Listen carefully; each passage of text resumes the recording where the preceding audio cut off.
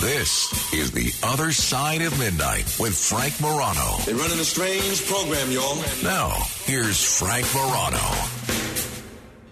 There are two words, when said in conjunction with this program, The Other Side of Midnight, cause the enthusiasm level of an average listener to go from 9.5 to 12 on a scale of 1 to 10. There are two words that if you are thinking of going to sleep prior to the start of this program will keep you awake at least for another hour. There are two words that inspire wonder and amazement. There are two words that immediately bring to mind the man with the best voice in all of radio and a man with more knowledge about space and astronomy than just about anyone I've spoken to on the radio. Those two words are Dr. Sky. Dr. Sky, whose name is actually Steve Kates, is a veteran radio and TV broadcaster and edutainer with a great deal of expertise in the world of space and astronomy. And he's kind enough to be a regular contributor to this program, as well as to a number of other great radio programs on the station and around the country. Steve, it is great to talk with you again. How are you? Well, Frank, good to be with you. Good morning, and it's great to be back on the other side of midnight for our next Dr. Sky adventure. Thank you for having me. So let's begin with the moon. There's so much talk of the moon. Apparently, there's a super moon coming. There's an anniversary of the moon coming. But a lot of folks have been focused on why we really haven't been back to the moon since the 1970s. The Artemis Moon Rocket Project and the Artemis Moon Rocket Program is the first step in turning that around. What's happening now with the Artemis Project? Well, Frank, many people may not know this because all the thunder and lightning, I guess, goes over to Elon Musk with the, SpaceX projects and all of his heavy lift rockets, the super heavies and things. But NASA has been quietly working on a very interesting rocket. It's known as the Artemis Block 1 rocket, or the Space Launch Systems rocket. What is this? It's a super heavy lift rocket, actually 365 feet tall, kind of reminiscent in many ways in size to the powerful Saturn V moon rocket. And later, hopefully, we'll talk about that 53rd anniversary of America landing on the moon with Apollo 11. Hard to believe, some 53 years ago, back in 1969. But the rocket itself should at least be able to exhibit about 6.6 million pounds of thrust, maybe more. But it's powered by liquid hydrogen, liquid oxygen. And it's a combination of not only liquid hydrogen, liquid oxygen in the booster rockets, but it also has some solid rocket motors. Remember, the space shuttle always had the two SRBs, one on each side. But the main power plant are four of these RS-25 engines that do give this particular rocket some extra oomph to get up into space. What's it all about? On top of it is a much larger, more modernized secondary version of what we call the Apollo capsule. And if all goes well, the rocket was actually sitting on the launch pad doing some fuel-up tests, and they did successfully do that with a few minor things that they got to do. Then they moved it back with that giant robot, the big crawler, which moves it about 4 miles, back into probably one of the largest buildings in the world. I don't know if you've ever seen the Vehicle Assembly Building, where this building itself was built to withstand hurricane force during the Apollo program. But simply what they're going to do, Frank, is roll it out again. We hope, they hope, maybe sometime in August, to do the first of a series of long lunar missions unmanned this time, which is the beginning of America returning to the moon. Steve, your phone's coming in a little shaky. I'm going to put you on hold in the hopes that we can maybe reconnect with you and get a better connection. But if people are just tuning in, we are joined for the hour by Steve Kates, a.k.a. Dr. Sky. And we are going to take your calls about anything related to space and to astronomy. If you have questions, you can give us a call, 1-800-848-9222. That's 1-800-848-9222. As we referenced, we are coming up in just a couple of weeks on the 53rd anniversary of the Apollo 11 moon landing. So there's certainly a lot of aspects of that people think they know, that they may not know. We'll get into that, as well as a few other areas as well. I think we have Steve back. Steve, sorry about that, as you were saying. I apologize, Frank. Hopefully I'm sounding a little bit better. Much better, thank you. But the goal here is actually, as this particular moon rocket is launched, unmanned as it is, this is hopefully what NASA wants to do, a manned landing on the lunar surface in the South Pole by 2025.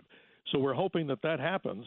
But this particular rocket is very interesting. It's a very powerful rocket, and we'll be updating you as time goes on, and hopefully we'll get a real launch out of this, and they'll replicate what Apollo 8 did back in 1968, when 3 astronauts, of course, made that journey around the moon. Quite a fascinating story. Are you optimistic, as someone that roots for space exploration to continue pushing boundaries? Are you optimistic that this will happen? I am, Frank. I think it's great. Obviously, the problem with the Apollo program is once we did this once or twice, the Americans and people around the world seemingly lost a lot of interest in this. Not everybody. People who like this particular subject will always be on the positive side. But what's interesting about this, as we continue, I'm hoping, yes, to answer your question, that we do continue on here to send humans, and this time females, to the surface of the moon. This is a goal, I think, for many reasons, that we have some great technologies that we can explore on the moon, including some potential fuels that we're in such desperation right now. If we could harvest, as many astronauts have said in the past, the helium-3 isotope on the surface of the moon and harvest it, it might be a gateway for us to learn how to use alternate energy sources and ones that have tremendous potential for power. Yeah, I know Ralph Cramden, he certainly was always very interested in sending his wife to the moon. So I think more women on the moon would certainly be a good thing. 800-848-9222. We'll answer as many of your questions as we can throughout the hour.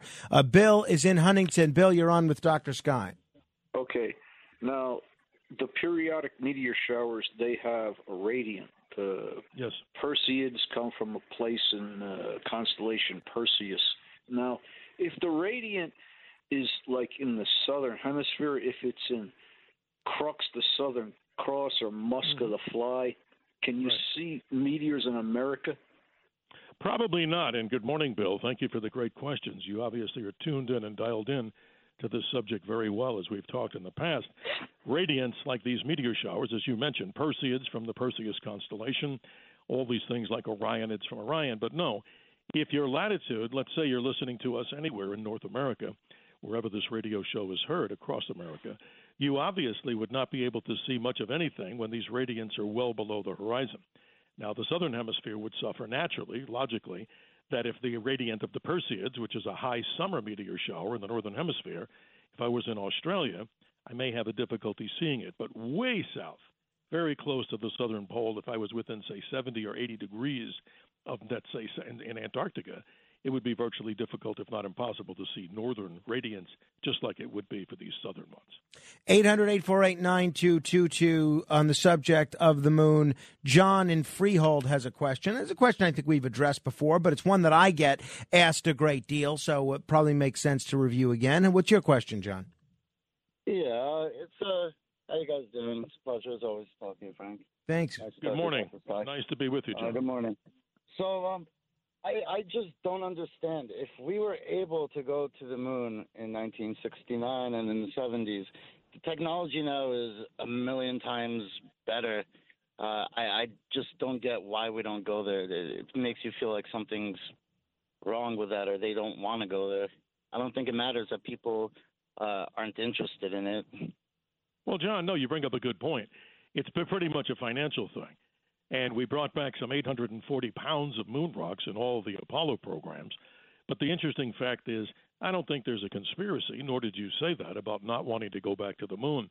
I think both John and I think Frank would probably agree with this, that I think one of the first things I would like to do is see even a robotic spacecraft land at the Apollo 11 designated site, where, of course, there's artifacts that are still there. And once and for all, imagine that, guys, seeing in 4K or 8K video. Wouldn't that be amazing to at least return to those sites and put to rest? But I'm sure there'd be people out there that still would say the moon landing was faked. But I'm a big proponent of this. I think it's a great thing for technology. And wow, John, imagine the things that we're going to get from technology this time.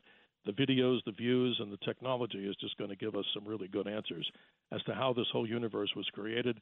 The moon holds a lot of those secrets. But in a nutshell, though, Steve, the answer as best you understand it as to why.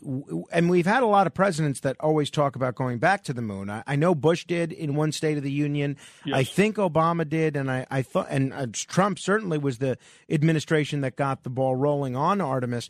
Your understanding of why we haven't been back to the moon is because of diminished interest and diminished funding? Because of diminished interest? Absolutely, Frank. And one of the main reasons was a lot of that money.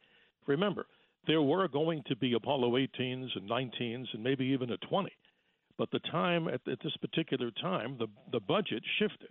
And that's something that Congress decided, of course, and handed it down to NASA.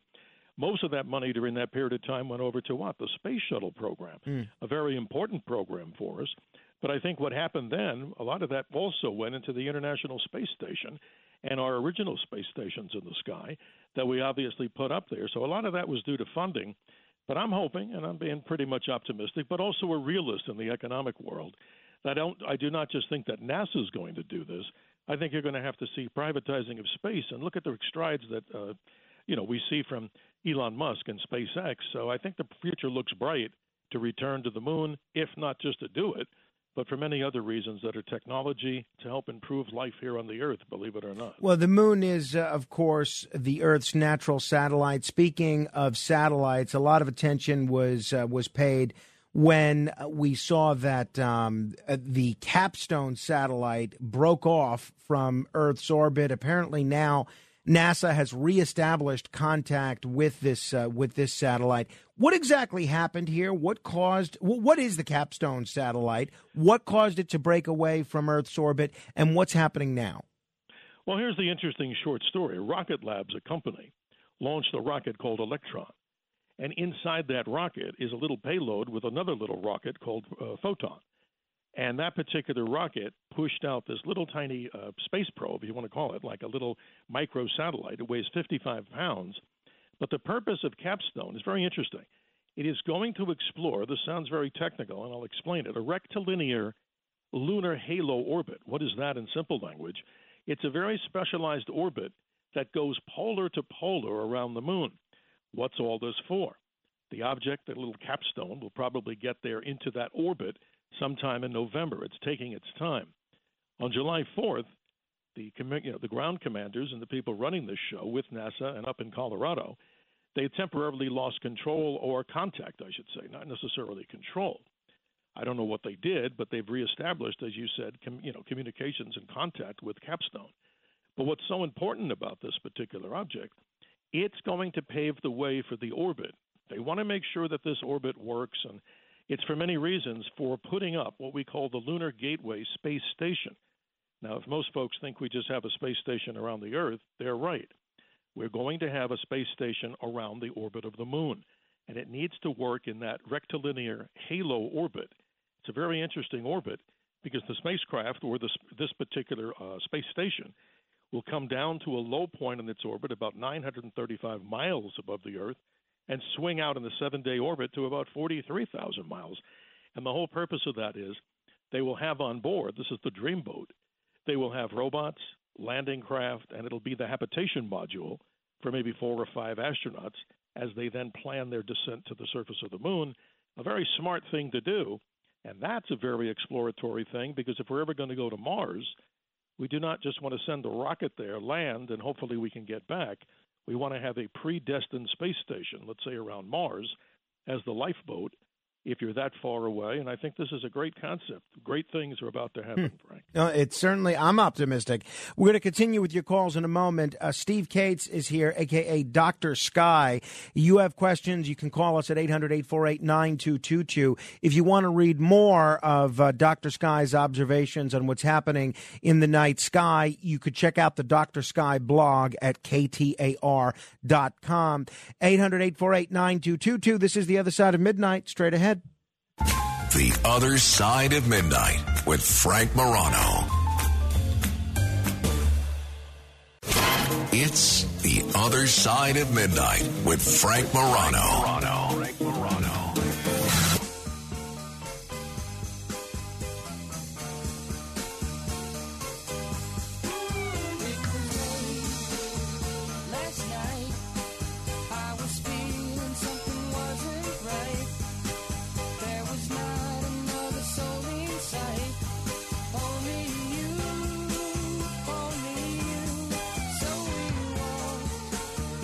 This is The Other Side of Midnight. I'm Frank Morano. We're talking with one of our favorite guests, Steve Kates, a.k.a. Dr. Sky, a veteran radio and television broadcaster and edutainer with a great deal of expertise in astronomy and space. Steve, we are coming up in just a couple of weeks on the 53rd anniversary of Apollo 11. Not long ago, in the grand scheme of things, in American textbooks in school were saying that it was impossible to travel to the moon. It was considered the stuff of science fiction. These days, it's considered a seminal, not only achievement for humankind, but of the United States and America.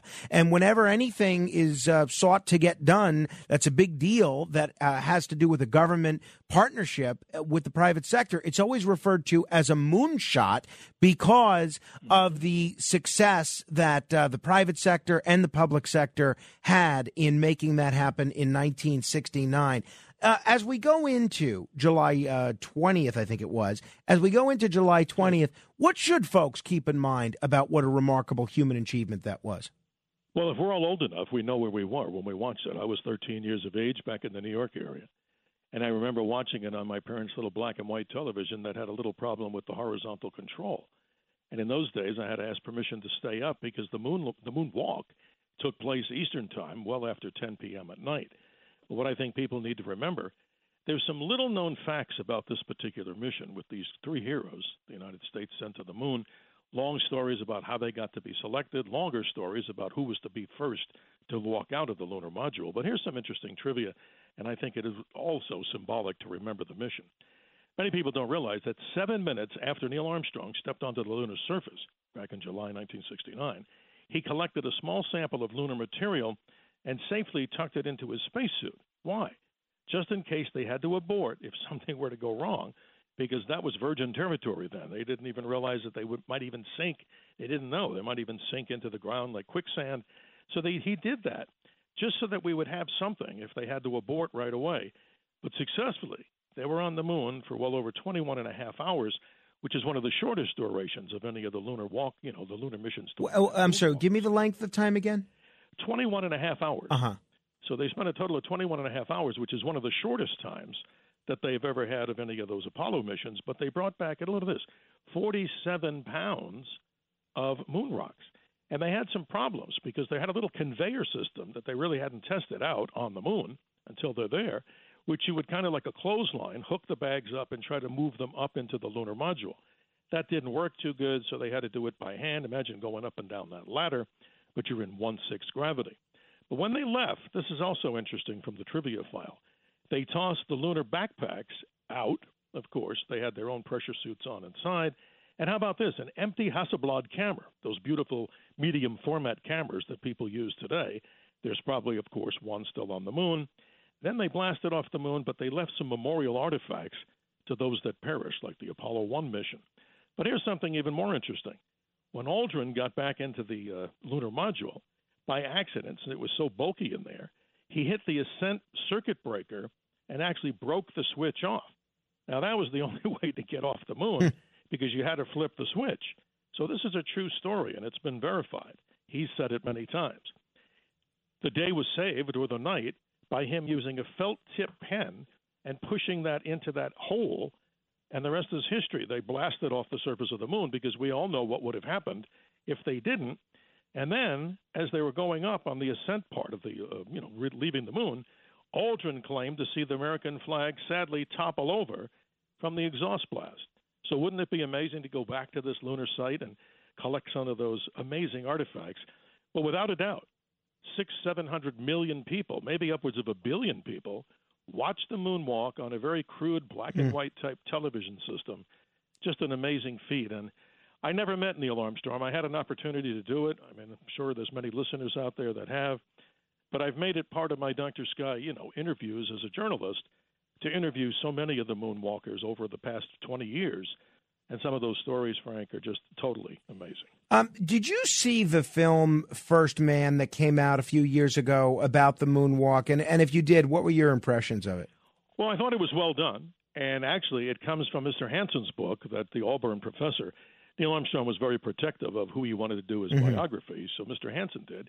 But I thought it was actually very good. I mean, it's a little bit Hollywood poetic, as they say. But the saddest part, I think, in the whole movie is actually the story of how Neil Armstrong lost his little baby daughter. She died, and that was something that really affected him. But imagine all the pressure of having to handle everything that you'd have to do on the long flight to the moon, to be the commander, and to make sure that all the things went as best as possible. And they were very fortunate that they did have success on this particular mission, because even the slightest thing, Frank, could push this into darkness, or, as President Nixon had on his desk, in the event that they couldn't return, there was also another story, a live television broadcast of the three heroes that, of course, went to the two heroes on the surface of the moon. And Michael Collins would have, of course, had to go back to Earth as a single rider in the Apollo command module. 800-848-9222. Let me say hello to Peter in the Bronx. Hello, Peter. Hey, how are you doing tonight? Great. Good morning, Peter. Good morning. I just wanted to talk about the budget that I've heard over the years that NASA, even Carl Sagan, was kind of critical of NASA and the way they spent their money, that they spent them 2/3 of their budget on manned space, on manned space missions, but space exploration was always done by unmanned machines. And that people saw that NASA, and he even said how many times you're going to circle the Earth in a space shuttle and call it space exploration. And to get to my point is, did a lot of people look at NASA and say, we are wasting money by giving money to this organization? Well, a lot of people have. I mean, it's always been a fight. And if you look at, I don't know the exact numbers, I should, but Bill Nelson, who, of course, heads NASA right now, would know the best answer. It's public knowledge, Peter, how much NASA gets, but it is a very tiny little budget that they really have. But let's go on to what you just mentioned. I mean, my time, I had an opportunity, like a few, to meet Carl Sagan, and I didn't ask him this question, but I was I was just a college kid then. But the point is, you're right. He had also talked about and saying maybe we could better spend our money with the technology of robotic spacecraft and get more bang for the buck. So there is an argument there that some people could level, because look at the great technology that's come from the most amazing spacecraft series. Look at the Voyager spacecraft. They're just powering down, like I think it's Voyager 1 or 2, or maybe both. They've been out there since 1977, and they also have paid their way many times over in exploration. So there might be a little faction that fights in between the NASA budget there, or different sides of the fence. Some would say, let's do more manned exploration, while others might say, let's do more robotic exploration.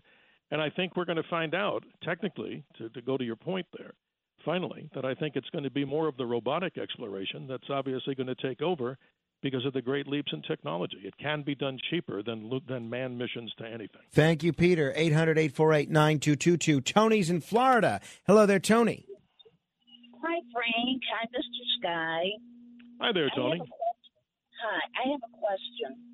I watched the first 2 moon landings in real time. Yes. And in the early 80s, maybe 1980, I read an article in a newspaper that said that they weren't going to do any more landings on the moon because when the rocket took off, it was so much force and the moon was so small, it caused it to literally shake. And they were afraid that it would either do something to the moon or knock it out of its orbit or whatever. Have you heard that? No, I haven't. I mean, but you're onto something. I just want to mention those first 2 launches. Apollo 11, as we know, went smoothly and launched into space. But the problem, there was no effect that the Apollo rockets had on the moon. No, that's not something that's accurate from what I know. But something happened with Apollo 12 that's quite interesting, and it may have canceled the entire program, other than the loss of the Apollo 1 astronauts that perished in the fire back in 1967. What happened, Tony, is that Apollo 12, when it launched, Al Bean, I actually asked him this question, who was in there with Pete Conrad. As they ascended, they literally launched through a thunderstorm.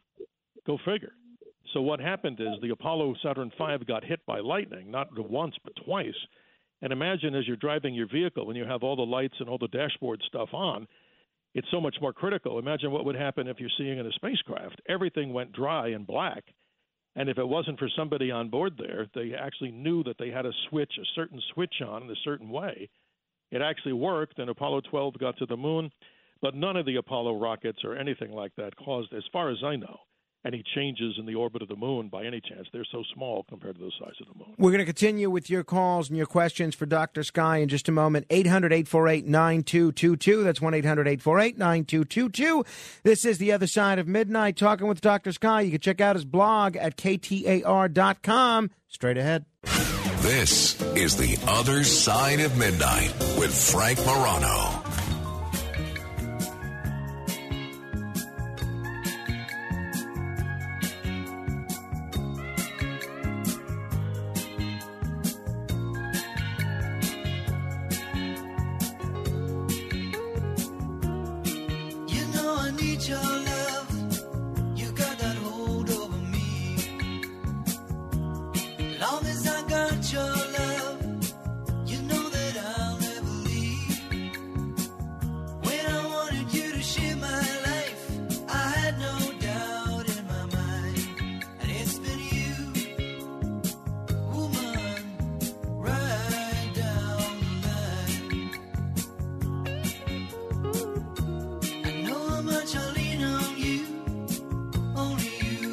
Well, you are in for a treat if you are just tuning in. My guest for the hour is Steve Kates, a.k.a. Dr. Sky. He has a tremendous amount of knowledge and a great deal of passion when it comes to what's in the night sky, when it comes to space and astronomy. We've been answering as many of your questions as we can. We're going to continue to do that in just a moment. 800-848-9222. Steve, let me ask you, we've heard a great deal about this James Webb Telescope. Apparently, it's going to be beaming some very impressive images back to Earth. It may have already begun. What's the latest with this James Webb Telescope? Well, the good and the bad. The good is, I believe it's the 12th of July. We're going to see, if the news conference hasn't happened already, the first solidified images from this amazing spacecraft. Remember, these 18 hexagonal gold-plated mirrors are going to peer back in time.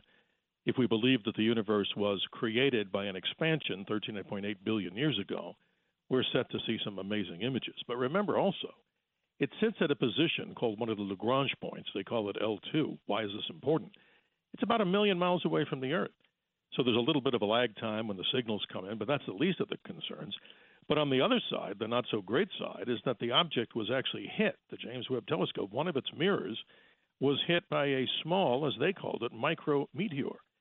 And that's interesting because you can tell that there's no area that's a safe place in space for anything, especially when it's in the confines of the solar system. But on the positive, which is really the big news, wow, I'm ready. Everybody else, right, Frank?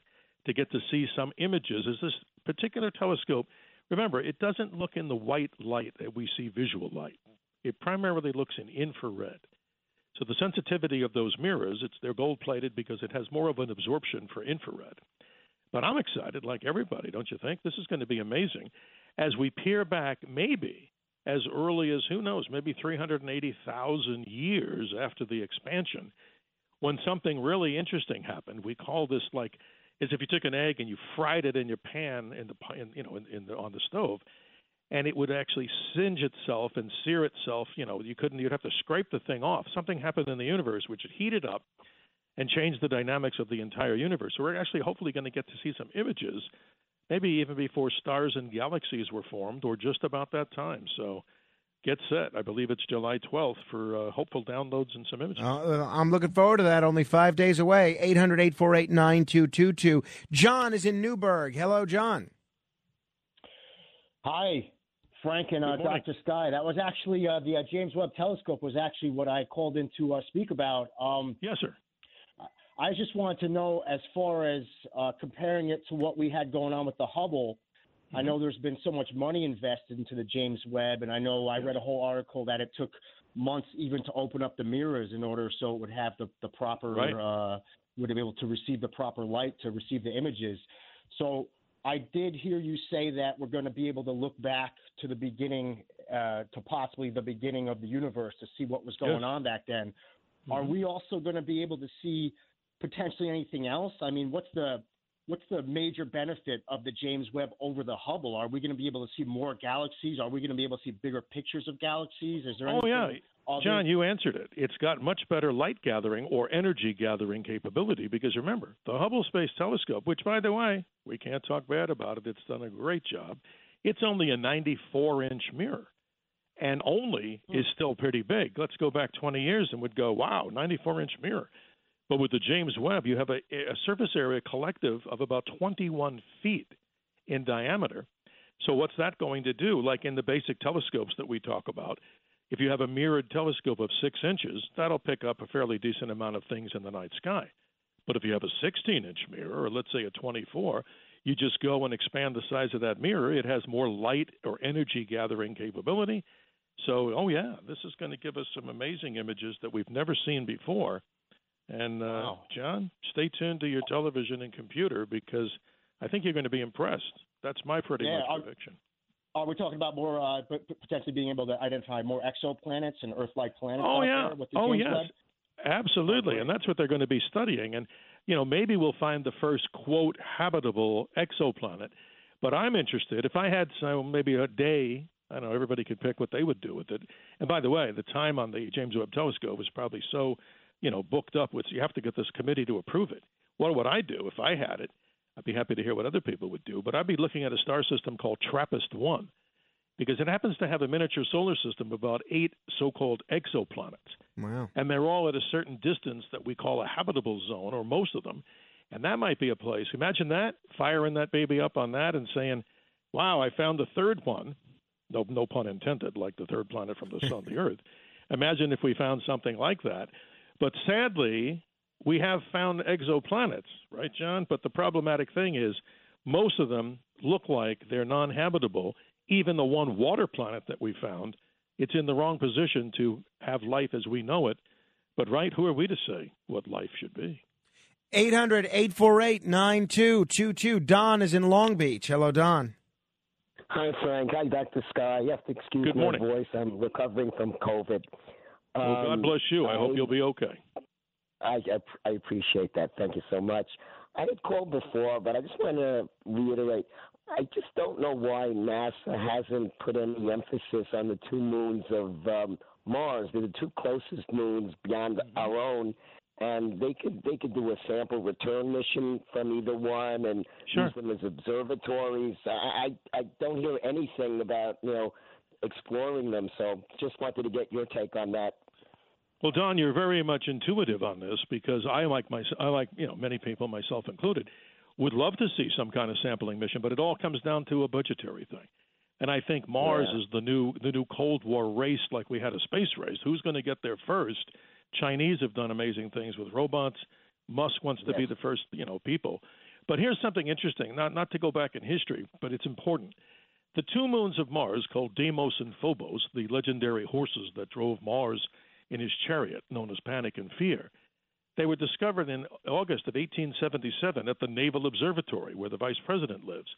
A very large telescope, a classic Clark refractor.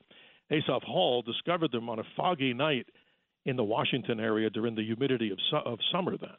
But what's interesting about them is that they're strange objects. Phobos looks like it was a captured moon, and some say, and this goes way off the charts, who knows, maybe some sort of extraterrestrial craft of some kind. I don't necessarily believe it, but I can just tell you they better do it soon because one day in the astronomical future, these objects will actually come and cascade into the planet Mars, and there'll be no more Deimos and Phobos. But they're fascinating. And finally, I love the history thing. Gulliver's Travels, that book, that particular novel, the story of Gulliver's Travels, Jonathan Swift wrote this book about 100 or so years before the discovery of the satellites of Mars. But in the book, he actually, go figure, describes the exact size and dimension and distance that 2 hypothetical objects that orbit Mars are. Wow, maybe that guy had a time capsule, but isn't that a great coincidence? That's incredible. That's incredible. Wild.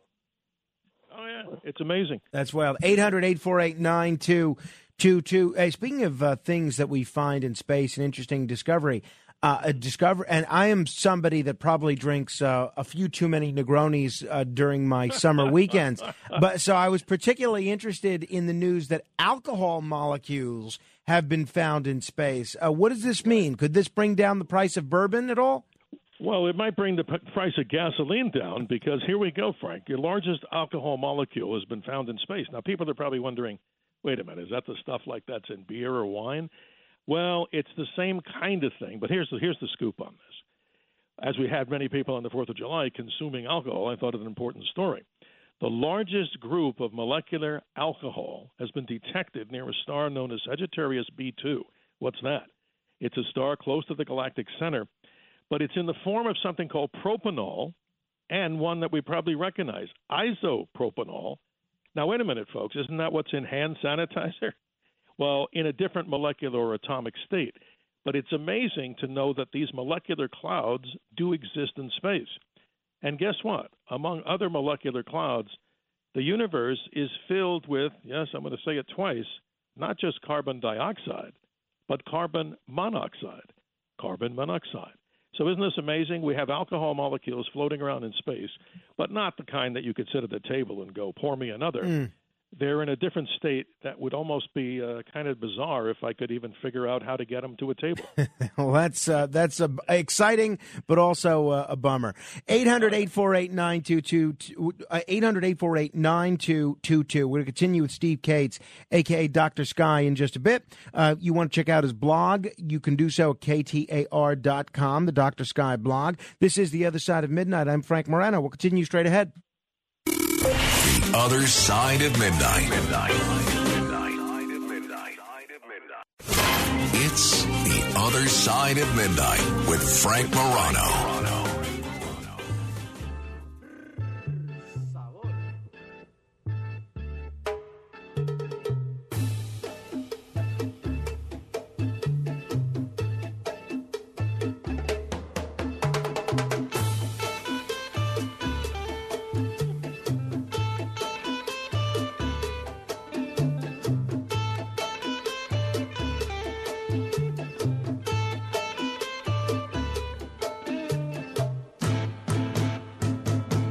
This is The Other Side of Midnight, talking with Steve Kates, a.k.a. Dr. Sky, about all things space. Steve, anything that we should be looking forward to seeing in the night sky soon, whether we're going to go the telescope route, the binoculars route, or just the naked eye, anything that excites you? Absolutely. Here we go. If the listeners go out there all across the country where the show is heard, and proudly so, if you go out on this particular evening, let's say Thursday evening as you're listening, take a look at the moon, and just to the lower right, you'll see a star with the naked eye, even though the moon is now past first quarter. Why am I talking about this star, and what is it? It's a star called Spica. It's in the constellation Virgo. And as we celebrate or mark the 246th anniversary of America, just know that this particular star, strange as it is, the star is made up of two blue stars very close together that are egg-shaped because the gravity tugs on them. You can't see that because it's far away. Why am I saying this? The same time the Declaration of Independence was signed and the ink was still wet, thereabout, plus or minus, a little variance here, the light that you see of the star Spica left when that declaration was signed and just got here now, 246 plus light years away, telling us once again that the sky is a gigantic time machine. For those of you with binoculars and telescopes, a small comet known as C-2017 K2, Pan-STARRS, a lot to say, is actually a binocular and telescope object, but I'd do it soon before the moonlight interferes. That comet, Frank, was one of the largest comets discovered so far away from the sun, maybe a nucleus of 10 miles in diameter. It may brighten up as we go through the month. And don't forget, as we move on to the 13th, another of the great supermoons that we have in our sky, this one appropriately named across the nation, as you have the particular season of summer, the full super thunder moon. That's great. And from the history file, real quick, we mark the 114th anniversary of one of the greatest explosions of an object or something that came from space over northern Siberia called the Tunguska event. Allegedly, a 600 or 700 foot in diameter asteroid. The old theory was that it exploded over northern Siberia and that it vaporized on impact, and it blew out trees the size of the state of Rhode Island. And some animals died and a few people died. But now the latest theory is the object may have come down in a shallow orbit, and the compression wave, the big shock wave, was that of about a 12, and I say it right, a 12 megaton type of a fireball, like a nuclear fireball. and that the object didn't hit the Earth at all because there's no crater, and it skipped out into space. But if it happened 30 minutes earlier, according to many in the reliable astronomy and celestial mechanics area, guess what? This object would have happened over London, England. Lucky for us, but sad for those in the path. 800-848-9222. Let me say hello to Joe in Queens, who has been patiently holding. Hello, Joe. Hey, Steve. How you doing? Good morning. Two things I want to bring up. One is the rockets that came back, some of them were put in Flushing Meadow Park as a museum. Did they look at those and see a before and after? That would, and that would be my first question. And also, when you use the astronomical unit, which is supposedly the distance from the Earth to the Sun, and now they say as of today, Pluto's 34.5 astronomical units from the Sun. Is that used a lot? Is that kind of in use, that whole concept? I'll start with the second part, Joe. You're right. Astronomical unit, 92 ... million miles away. That's used as a measuring benchmark. But what's interesting, and go off on a tangent here, but maybe not, the Earth right now is farthest from the Sun. We're at a position called aphelion at 94.509 million miles away. So we use the AU unit to still measure what distance out into space. But going back to your first part about spacecraft, all of the spacecraft that have come back, they've examined them, tooth and nail. They've looked over every square inch of these things to see what happens. And the biggest damage that comes from any spacecraft coming back, most people know this, but I'll just add a little more spice to it, is that the great heat that is, expended on these objects when they come through the atmosphere, it's easy maybe to get up to space, though that's difficult to some. It's even more challenging to come back because you will burn up.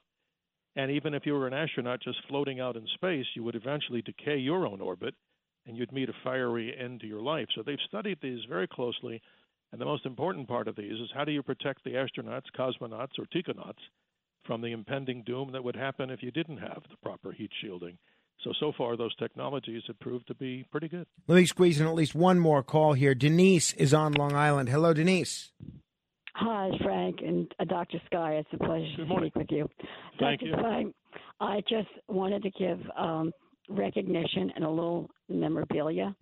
My lifetime partner was a part of the landing on the moon. He was in top management at the time. We lived the history. It was pretty awesome at that time because the technology didn't exist, but the perseverance and the belief that nothing could stop them from getting on the moon. Being at the Cape, having tragic things happen when the astronauts had, that horrific fire on the pad, and there was a lockdown on the Cape. Horrible. I mean, he worked unbelievable hours. Everybody did. And I am so very proud of him. And I can remember going, even having the ability of being in the mock-up of the LEM. And there were memories at that time where I can remember Apollo 13, where Steve Kranz even said... And I'm going to allow Steve to respond, Denise, because we only have about 40 seconds here. Steve, anything you want to add in closing? Well, Denise, blessings on your partner as we talk about these great space heroes. Thank you for adding that to this conversation. Frank, it's a privilege and honor to be back on the other side of midnight with you as we conclude this Dr. Sky adventure, but thank you. And if people want to get in touch with you, if they have questions via email, how can they reach you? Use this email, drskyshow@gmail.com. That's DRSKY show@gmail.com. I'd be happy to respond. All right, coming up in just a moment, we're going to talk about grandparents and dinner, two of my favorite things. Until then, keep asking questions.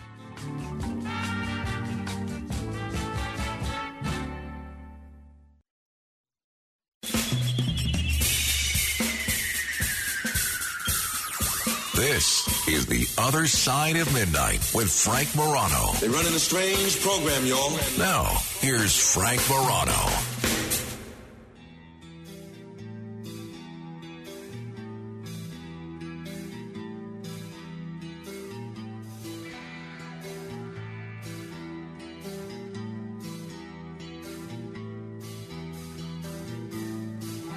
Good morrow, everyone. This is The Other Side of Midnight. I'm Frank Morano. It's interesting. my wife, she's a journalist as well. She has a really good eye for talk topics and a really good eye for stories that I'm going to like. And it turns out a lot of the stories that she ends up being interested in are pretty interesting. And a lot of times they're stories that I would not have seen but for her calling attention to them. So I'm going through my email when I woke up yesterday afternoon. And she said to me the following. She sends me a link to an article. And she says, I don't know why, but this really resonated with me. And she sends me a link to the article, and then I'll tell you her comments in just a second. But first, let me share with you this piece that she sent me. It's from the Washington Post. And it's a column by Megan Leahy. Megan Leahy essentially writes a column about parenting where she's the mother of 3 daughters and the author of Parenting Outside the Lines. She holds a bachelor's degree in English, secondary education, master's degree in social counseling. She's a certified parent coach. And what she does is she has a column where she answers parenting questions. Simple as that. So I'm going to read you the question that was asked of her. I'm going to give you my take on it, which is pretty close to my wife's take. And then I'm going to share with you the answer that Megan Leahy gave, which is pretty close to where both of us come down on this. I'm curious if the callers feel differently, because I am going to ask you to call. But first, I want you to hear the letter. Question. My 14-year-old grandson is an only child.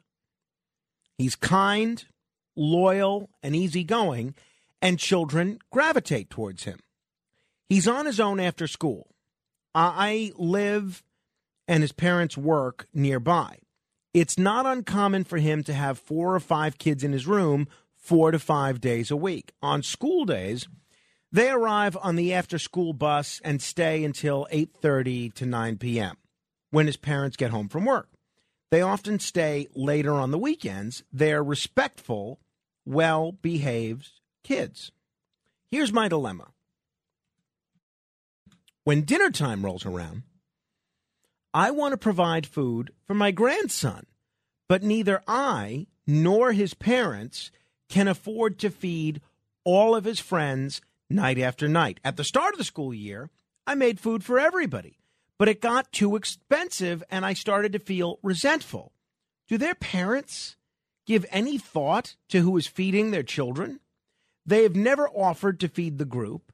I believe that if my grandchild is at their houses at mealtime, he is included, but that's not where they hang out. They want to hang out at his house. I shared my feelings with my grandson. He understands, but he's not sure what to do. I coached him.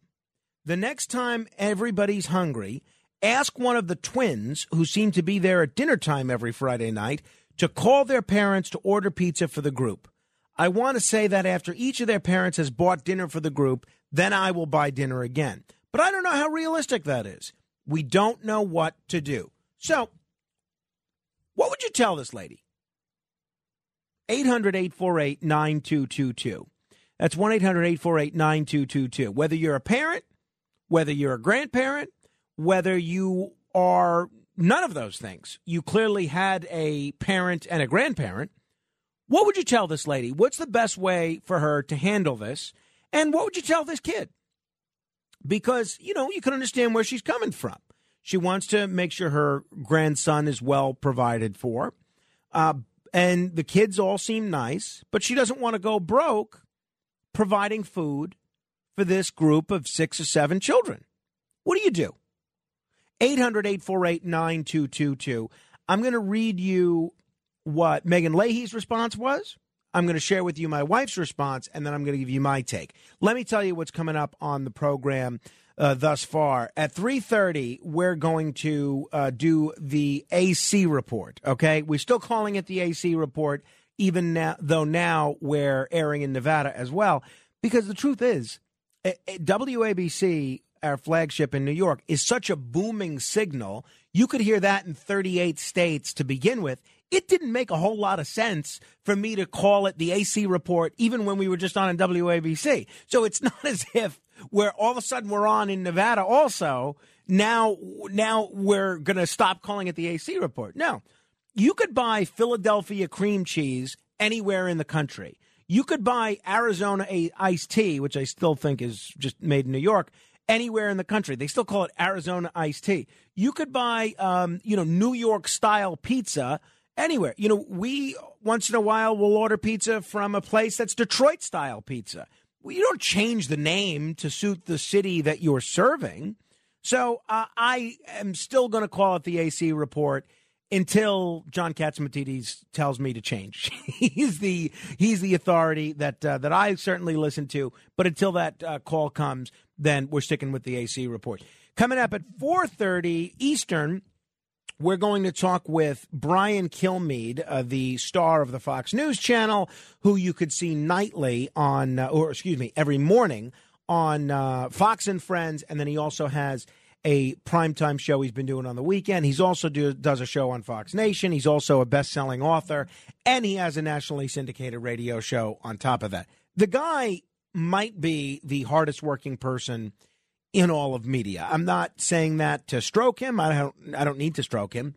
He is really an impressive individual. So I'm looking forward to catching up with him on the news of the day. But what's the answer to this question of why do I have to feed all of my grandson's friends? What would you tell this lady? 800-848-9222. Let me read you Megan Leahy's response, and then I'll tell you where my wife and I came down on this. She said, Megan Leahy, Washington Post, I'm going to link to it, by the way, in case you want to read the whole thing and not rely just on my reading of this. I'm going to link to it on my Facebook page at facebook.com/MoranoFan. That's facebook.com/MORANOFan. This is what she said. I've been revisiting the book Hunt, Gather, Parent by Micheline Doucleff. In it, there's a section where she lives with a Tanzanian tribe called the Hadzabe.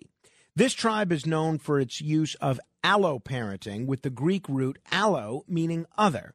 The mother and fathers, as well as the adults in the tribe, share the responsibilities of parenting. One of the details I found special was that when a Hadzabe child wanders off, one of the adults follows the child at a safe distance to ensure the child is safe.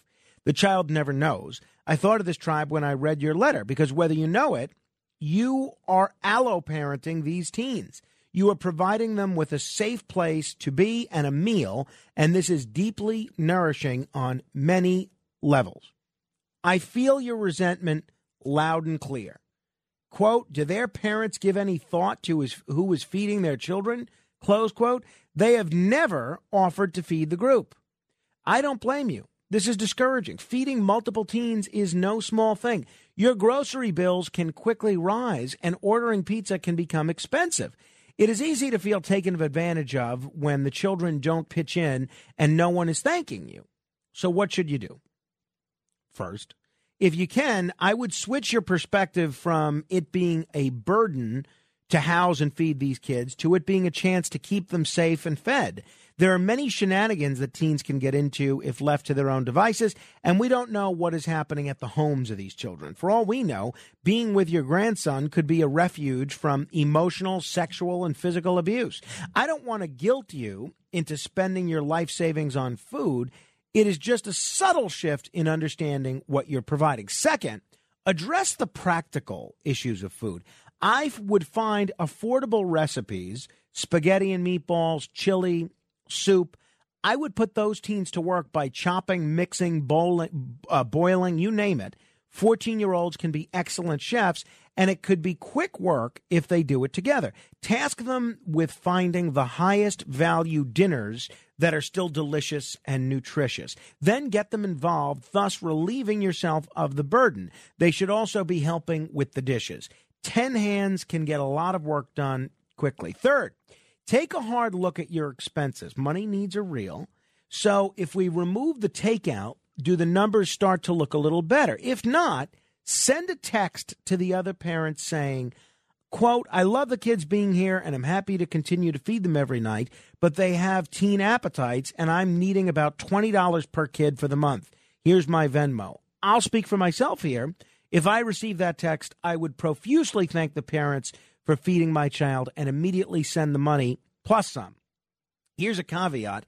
If you think one of the teens has a parent who is angry or abusive or is in a tougher economic place than you, I would approach this carefully or in another way. For instance, can another family provide food? Think carefully before sending this text because it could bring more trouble than it's worth. Finally, you're allowed to declare that they have to go home and eat at their own houses on certain nights. Announce to the group Mondays, Wednesdays, and Fridays are eat at my house nights. If it's Tuesday or Thursday, you have to go at 7 p.m. You're never obligated to feed anyone, but try to see this as a short time in your grandparenting life. You're creating wonderful memories for your grandson, and he'll remember this generosity for years to come. What do you make of that advice? And what advice would you give if this question was posed to you? 1-800-848-9222. That's 1-800-848-WABC. I'll tell you what my wife sent me. She said the following. She said, I don't know why, but this really resonated with me. I get the money issue, but like the columnist wrote, ditch the takeout and opt for inexpensive meals like spaghetti. I'd love it if when Carmine was older, Carmine is our son who's only 7 months old. He has a reasonable appetite most days. I'd love it if when Carmine was older, he brought his friends over all the time. That means he feels safe and comfortable at home and wants to be here.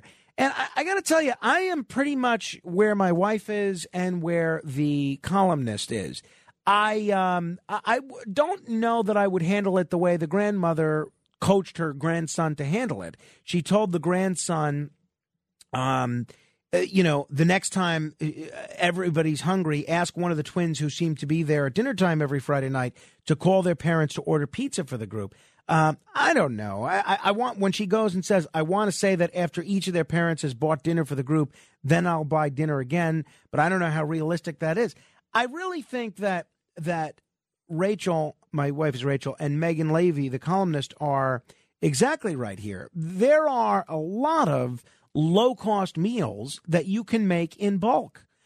Spaghetti happens to be one. Meatloaf is another. There's a bunch of other things. You don't have to spend $40 or $50 on pizza every week. There are a lot of ways that you can make this inexpensive. And as the columnist said, if money is an issue, I mean, it's no big deal to ask these children's parents to pitch in once in a while financially. I would not make the grandson feel bad for wanting to have his friends over at all. And when I was a teenager, all my parents, but especially my mother was very welcoming to any of my friends that wanted to come over, and she would never think twice about feeding as many of them as happen to be over. And I think I would be the same way as a parent. I'd love to hear your view. 800-848-9222. That's 1-800-848-9222. And I'm trying to, again, I get where the grandmother is coming from here, and I feel bad that she was trying to do the right thing. It seems like everybody's coming from a good place. The grandmother's coming from a good place. The grandson is coming from a good place. And I really empathize with the grandson here because for a long time, I was an only child, and I'm still half an only child because my three siblings and I have the same father and different mothers. And I was a sociable young guy. I would have friends over all the time. And I'm sure it wasn't always a bowl of cherries for my mother to have to host a dozen rowdy teenagers as frequently as she did. But you know what?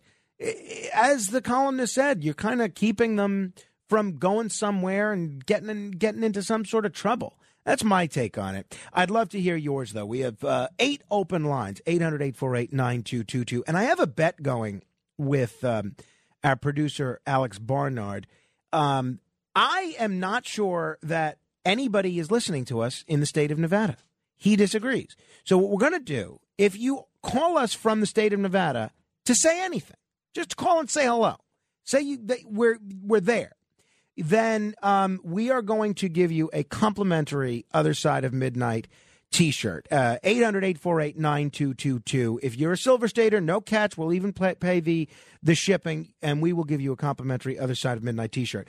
By the way, David emails for the grandmother. This is his advice. Make a time when all the friends must go home, and the grandson can blame it on his parents or grandparents that they have this new rule that he must spend more time by himself doing homework or studying some certain hobby or subject.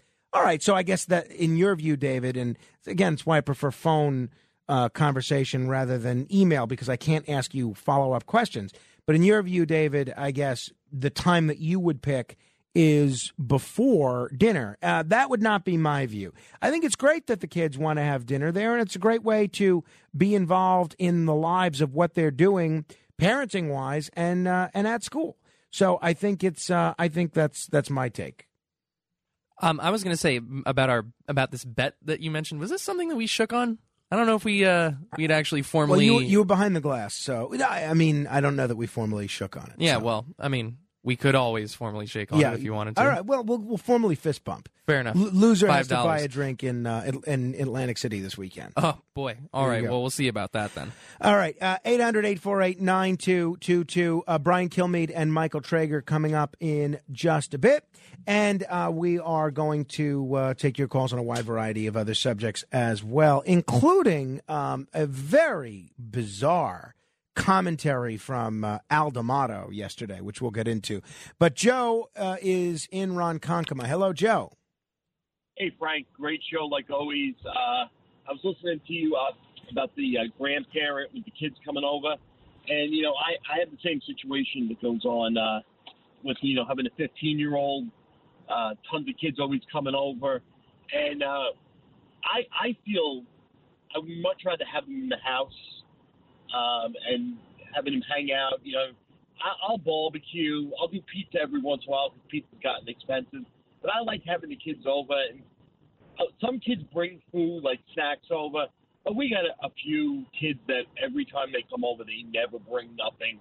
And, you know, my wife will say to me, you know, like, you know, everyone should chip in. She said, we don't mind hosting you guys, but next time you come over, somebody bring, you know, a dessert or somebody brings chips, and, you know, we'll grill something up. And it seemed to work better that way. Yeah, well, that makes sense. So, a couple of things. Do your kids ever go to their house? That's the thing. We have my son's got this one little friend that we switch off, you know. Our house seems to be the house where people want to go. I mean, I went over the weekend. We went to Splish Splash, and my daughter took a friend with her, and we paid her way to get into the venue. But when we were in there, and you know, Frank, how things are so expensive right now, they wanted to eat, and I looked at my wife, and the kid didn't have any money on them, and I said to my wife, you know, I paid for everybody, of course, but it was for like minor things, it was over $120 for just like snacks. And I turned to my wife and I'm like, you know, but like I said, my daughter tends to have a lot of kids. I guess they like coming to our house because a lot of her friends, the parents are divorced, single parents, and some of the parents, let me be honest with you, Frank, she tells me stories about their drug addicts, alcoholics, and yeah, they love coming to our house because we're like the only guys, mother and father, that are kind of together. So what would you advise this grandmother if you were counseling her on this issue? Well, to be honest with you, you know, be honest with the kids. And, you know, even if, you know, the kids all go to their parents and say, hey, listen, she's getting pizza. I need to bring $5 and each kid worth $5, you know. But if I don't know how often these kids are coming over there. We have a limit to like twice a week because the summertime this gets ridiculous. But, you know, have them chip in, you know, because there's nothing wrong with asking for a little help, you know, Frank? Yeah, that's fair. That's fair. Thank you, Joe. Another fella just emailed me. He has one of these phone numbers that he emails from, which is, I don't know, I find that a little annoying. If you're going to use a phone number, text me. You can text me at 816-8-MORANO. But the phone number guy says, as my mom always said, I'm not here to feed the neighborhood. See, I guess that's the difference in my family, because my mother didn't hesitate to feed the neighborhood. Whether she was cooking, whether she was ordering, whatever. She had no qualms about feeding the neighborhood at all, especially when I was 14.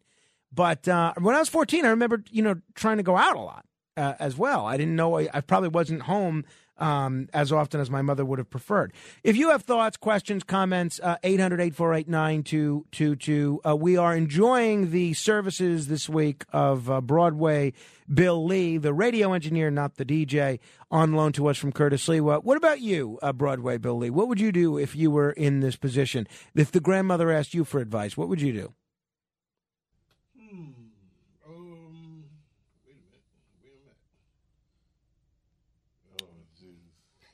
All right. Well, okay. You don't want to share your view. That's fine.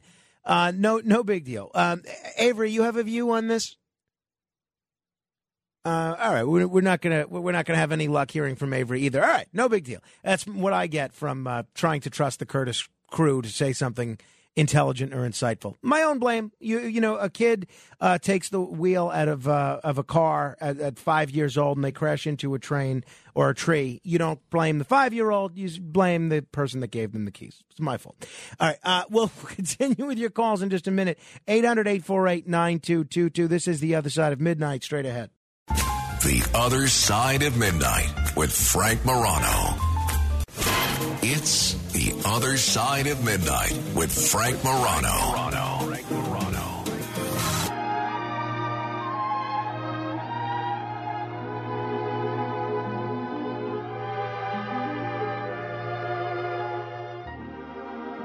Embrace me, my sweet embraceable you.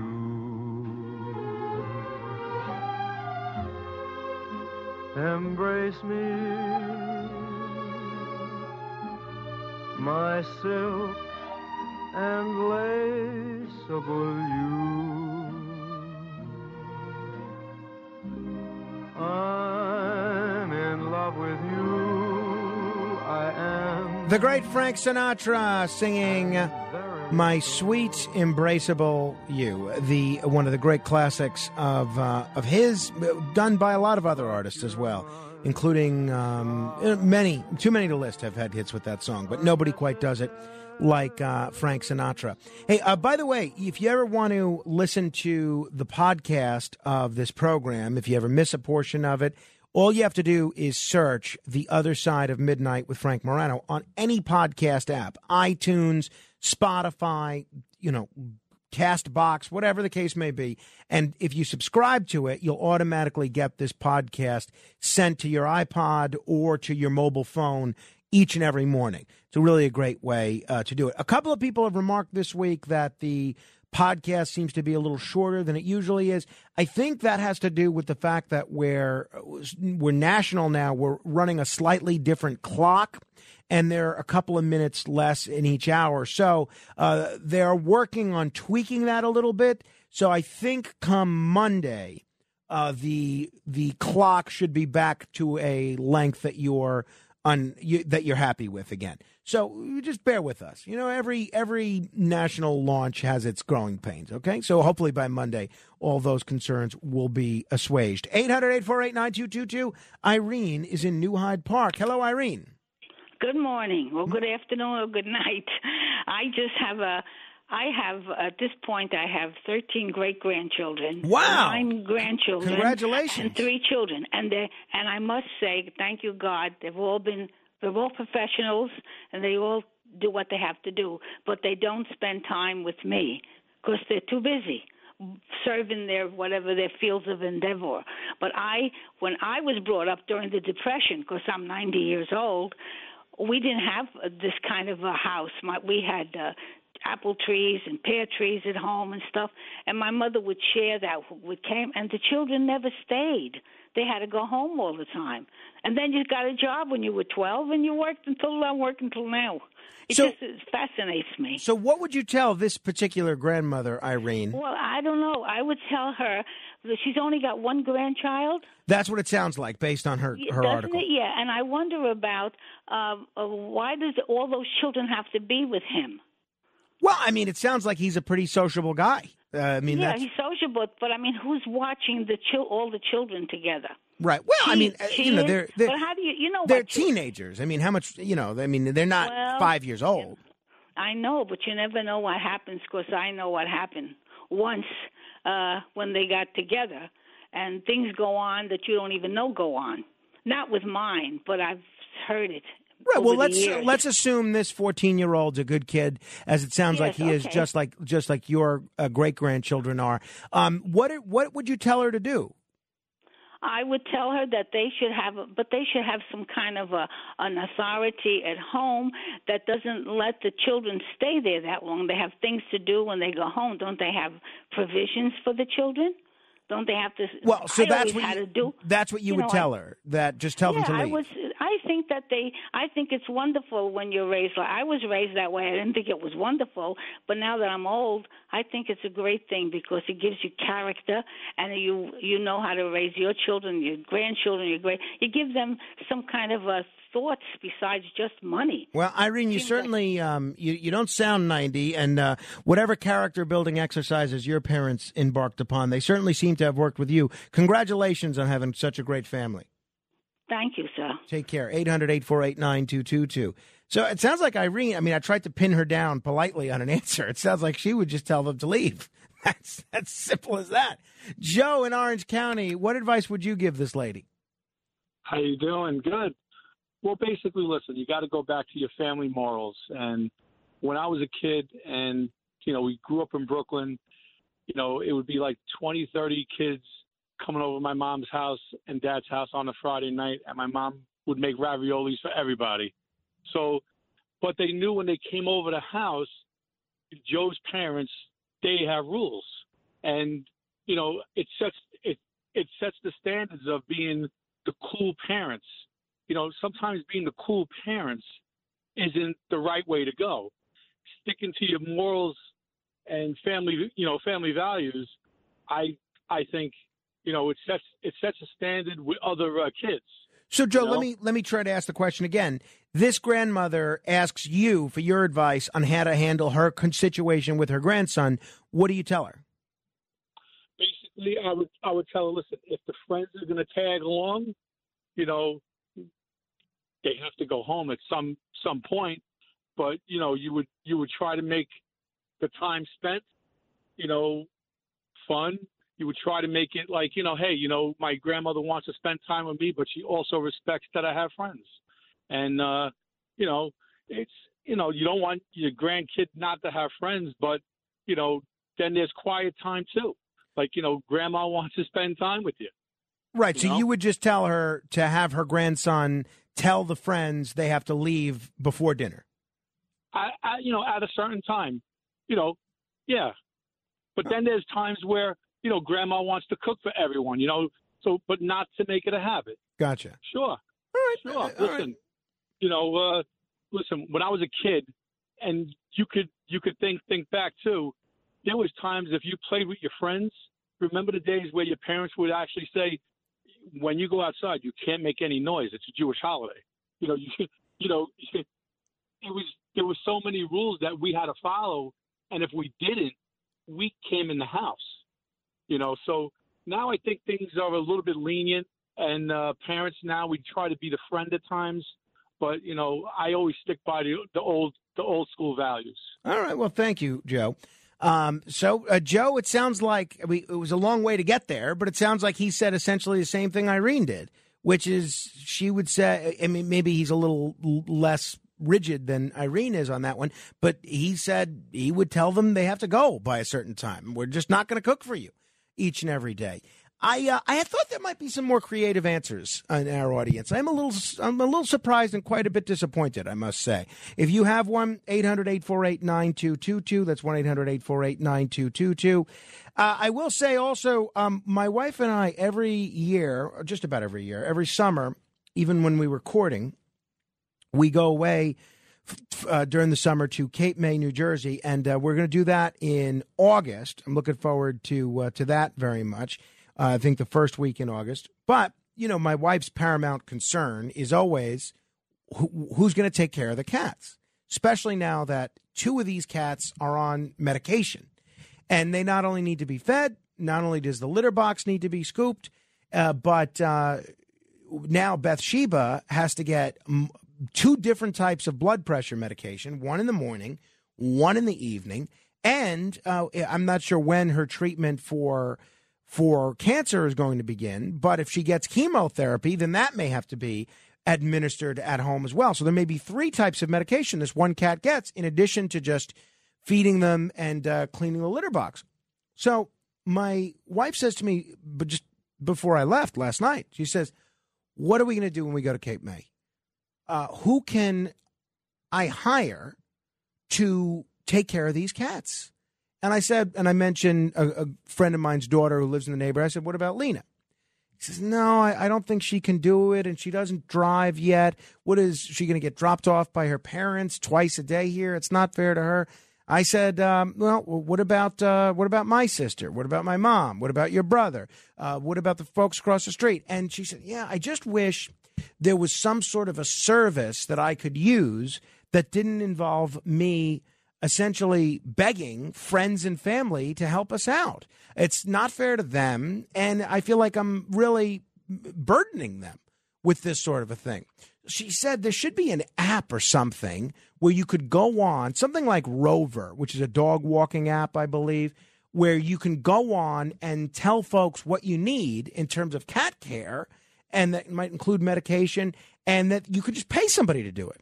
So I'm curious if anybody knows about something like that. If you do, please email me, frank.morano@wabcradio.com. That's frank.morano@wabcradio.com, because it would really help us out, because she's stressed about it, and when she's stressed, I'm stressed. This is The Other Side of Midnight. We'll continue with your calls in a moment. 800-848-9222. Straight ahead. Listen to this podcast now on the Red Apple Podcast Network. Protecting America with Rita Cosby. You look at even the history, John Hatami, of Chesa Boudin. I mean, his parents were part of the Weather Underground. He used to visit them in prison. It's sort of this mindset, which is amazing. And they were part of this scheme where, as we know with the Weather Underground, it was the Brinks robbery. There was a police officer who was killed, a security guard killed. I mean, it was amazing. I thought even that he got elected. He's never been a prosecutor. I don't understand why many of these cities, LA's the same way, where George Gascon's never tried one case in his entire career. Individuals need to vote for somebody who has experience, who wants to lead from the front. A public defender who wants to be a public defender, who wants to blow up the system, and who wants to release violent criminals should not be a district attorney. No one should be voting for that person. Download all of Red Apple Media's podcasts right now through your favorite podcast platform.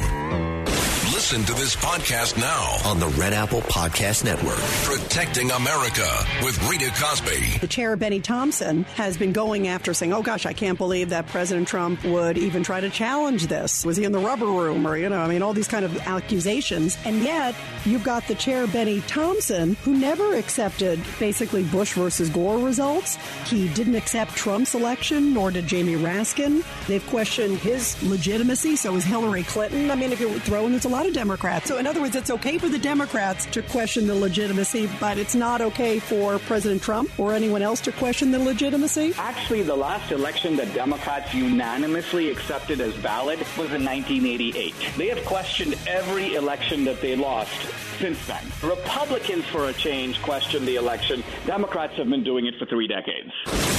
Download all of Red Apple Media's podcasts right now through your favorite podcast platform. Listen to this podcast now on the Red Apple Podcast Network. One Tough Podcast with Bo Dietl. Hi, this is Bo Dietl. I'm one tough cop who's got one tough podcast. Every week, I provide you with my views on how my home of New York City is being policed and give you insights on how we can keep New York the greatest and the safest city in the world.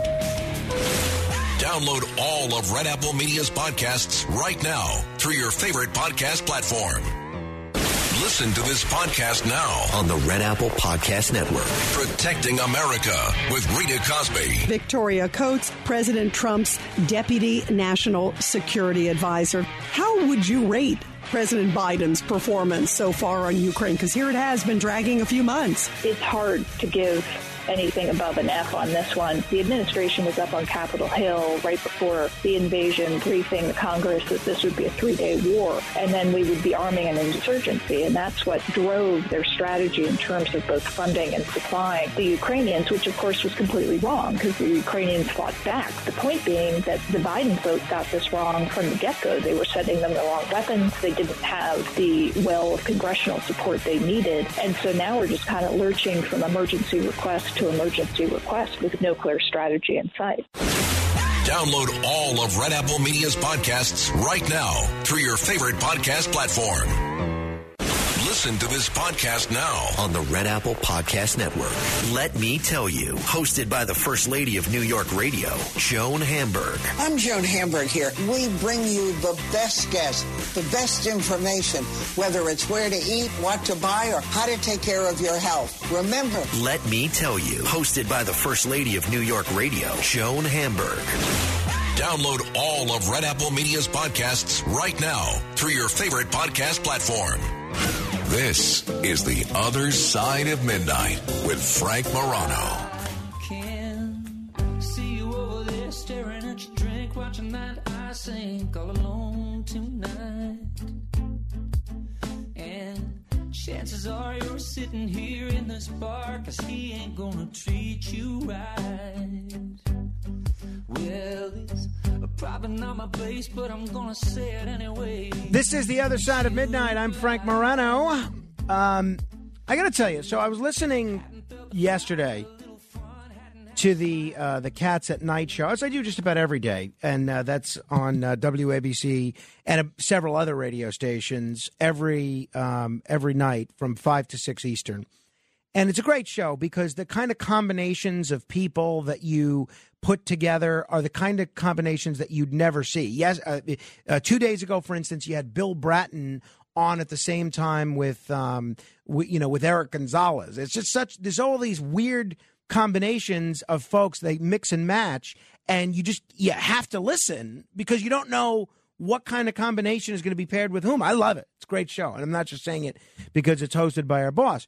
But I was listening yesterday to the former 3-term senator of New York, Al D'Amato. And I have to say a couple of things here. One, I realize that it might be unwise for me to say this because Al D'Amato is a very powerful guy. In some respects, as a lobbyist and a power broker, he's actually much more powerful now than when he left office in 1999.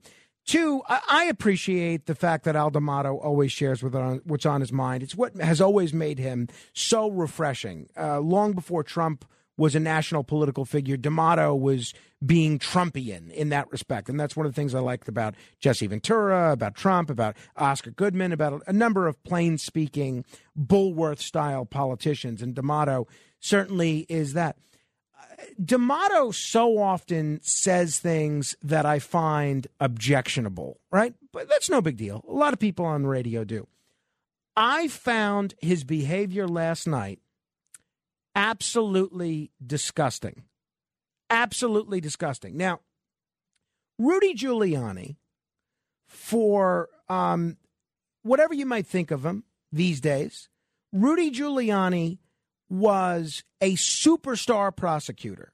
It's true that Al D'Amato did play a role in getting Rudy Giuliani appointed to be U.S. attorney. D'Amato should be very proud of that. As a mayor of New York City, Rudy Giuliani was transformative. Transformative. If you want to look at a city that looked night and day different from the time one person came into office to the time they left, there's no clearer example of that than Rudy Giuliani. I mean, transformative. Now, then you take his leadership on September 11th. That, to me, is the stuff of legend. Did he make mistakes? Sure. But he was the leader that the country needed at a time of crisis.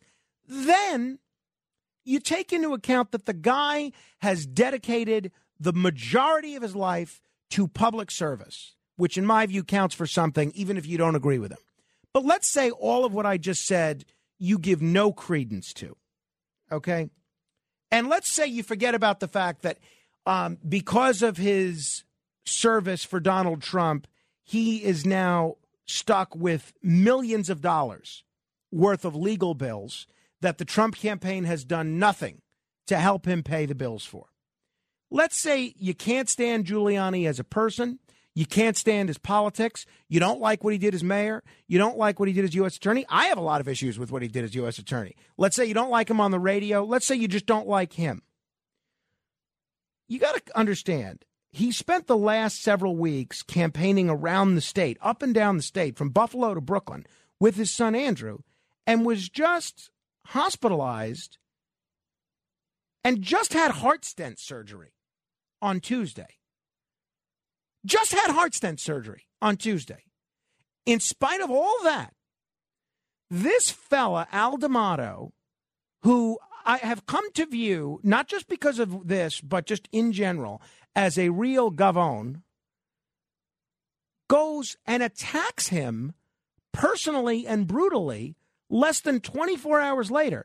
Listen to what Senator Pothole had to say about the guy that I think is probably going to go down in history as New York's greatest mayor. By the way, he is an idiot and he's no good. And I put him in office. I don't know why you hold back Senator D'Amato. U.S. attorney. I made it, and I'm talking about Rudy Giuliani. And I'll tell you something else. Ouch. And nobody said a damn word about it. When George Pataki ran for governor, who came out and campaigned against him and flew around the state 3 weeks before the election? Rudy Giuliani. Do you remember that? I remember it. And Kasha, I remember it. Wait, it was my airplane. It was John's airplane. Your airplane. But you know what the result? But Senator, you know what the result was? Upstate turned out in droves. Yeah, he campaigned for Cuomo. Amazing, a great Republican. Now let me tell you this: Senator, he did do a good job as mayor. He did, Senator. It's Tony Carbonetti. Hold on, Tony Carbonetti. He did a great job. He did a great job as mayor. I know you guys have had a history for a long time. What kind of history? A very troubled history, Senator. For the job as U.S. attorney, I recommended him against my committee's judgment. Now, let me say this to you: who had him, this great Republican, campaigning for Cuomo? Why did he do that? Do you know why? Because Susan Molinari wanted to run. He wanted to be. Guy went to you. Guy went to you and said Susan wanted to run. Don't you interrupt me. Don't interrupt me. Okay, Senator. He wanted to be let me finish. He wanted to be the number one Republican. He didn't want there to be a Republican governor because as the mayor, he would be the number one. And he didn't want to lose that. And so he campaigned against Pataki. So I don't think he was a great Republican. Now, I said he did a good job as mayor. I never took that away from him. Well, be nice to people that just came out of the hospital. And he's responsible for Trump. He gave him bad advice. He went to the Ukraine with two crooks, okay? The Ukrainian president himself said when these guys came over and started making propositions, he lost all respect for him. And, of course, he hurt Trump. Trump should have won that election. But it's his fault. He climbed in bed with a devious son of a gun. And he deserves everything he's gotten. He's a bad guy. So I really found what D'Amato did there. I would find it reprehensible if he said it about anybody, forgetting about it's somebody that I happen to like. Calling the former mayor an idiot, calling him no good, calling him a devious son of a gun, calling him a bad guy, and cursing twice on the radio. Now, D'Amato knows, we had to bleep that. D'Amato knows he's on the radio. Why would he be so foolish and so uncontrollable and unhinged to use profanity like that? I tell you, I have never liked Al D'Amato. I've never supported him for anything. But if it was possible for my opinion of Al D'Amato to crater even lower, it just did. And he's got to go back to 1994 to find why he doesn't like Giuliani? He endorsed Mario Cuomo 30 years ago, 28 years ago, and that's what he's going to hold against him? How about the incredible crime transformation that took place in New York City? Because he endorsed someone that was running against your guy, you're going to call him an idiot and no good? And by the way, he endorsed Giuliani in 97, and Giuliani endorsed him in 98. How's that for appreciation? The closest election D'Amato ever had in the general election for statewide office, Rudy was there for him campaigning all over the state. And that's the appreciation Al D'Amato gives to him. And D'Amato said publicly after Trump won that Giuliani should be appointed by Trump as attorney general. So wasn't he an idiot back then? Wasn't he no good back then? Wasn't he a devious son of a gun back then? And to be that rude to Tony Carbonetti, another guy who has served this city very well, is just so disgusting. From now on, I am just done with Al D'Amato. And I realize I'm probably I have to worry about getting whacked when I head out to Nassau County now. But so be it. I couldn't. I really cringed listening to him say that. He's a disgusting person, in my judgment. It's The Other Side of Midnight with Frank Morano.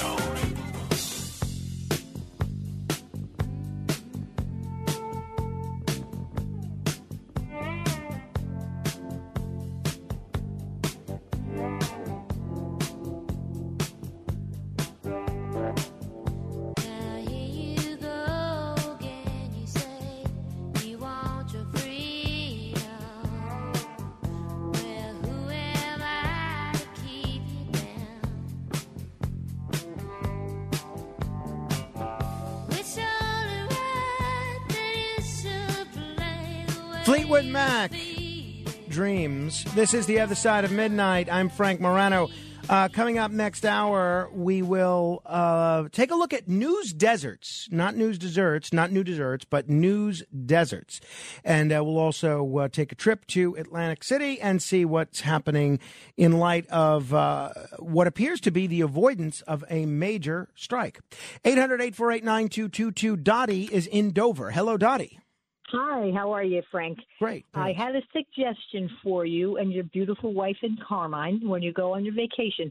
Why don't you check with Curtis Sliwa's wife? I'm sure she can direct you. She's on your channel there on Friday night with her husband, talking about the cats and the animals, and that's the first thing I thought of. Well, Curtis is listening right now, so I'm sure if, she's probably listening too, so I'm sure if it's something they have insight into, they will, I'm sure, offer it. Curtis is never one to hesitate to offer advice.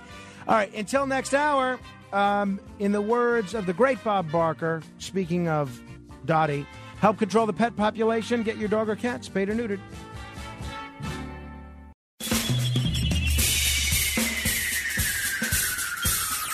This is The Other Side of Midnight with Frank Morano. They're running a strange program, y'all. Now, here's Frank Morano.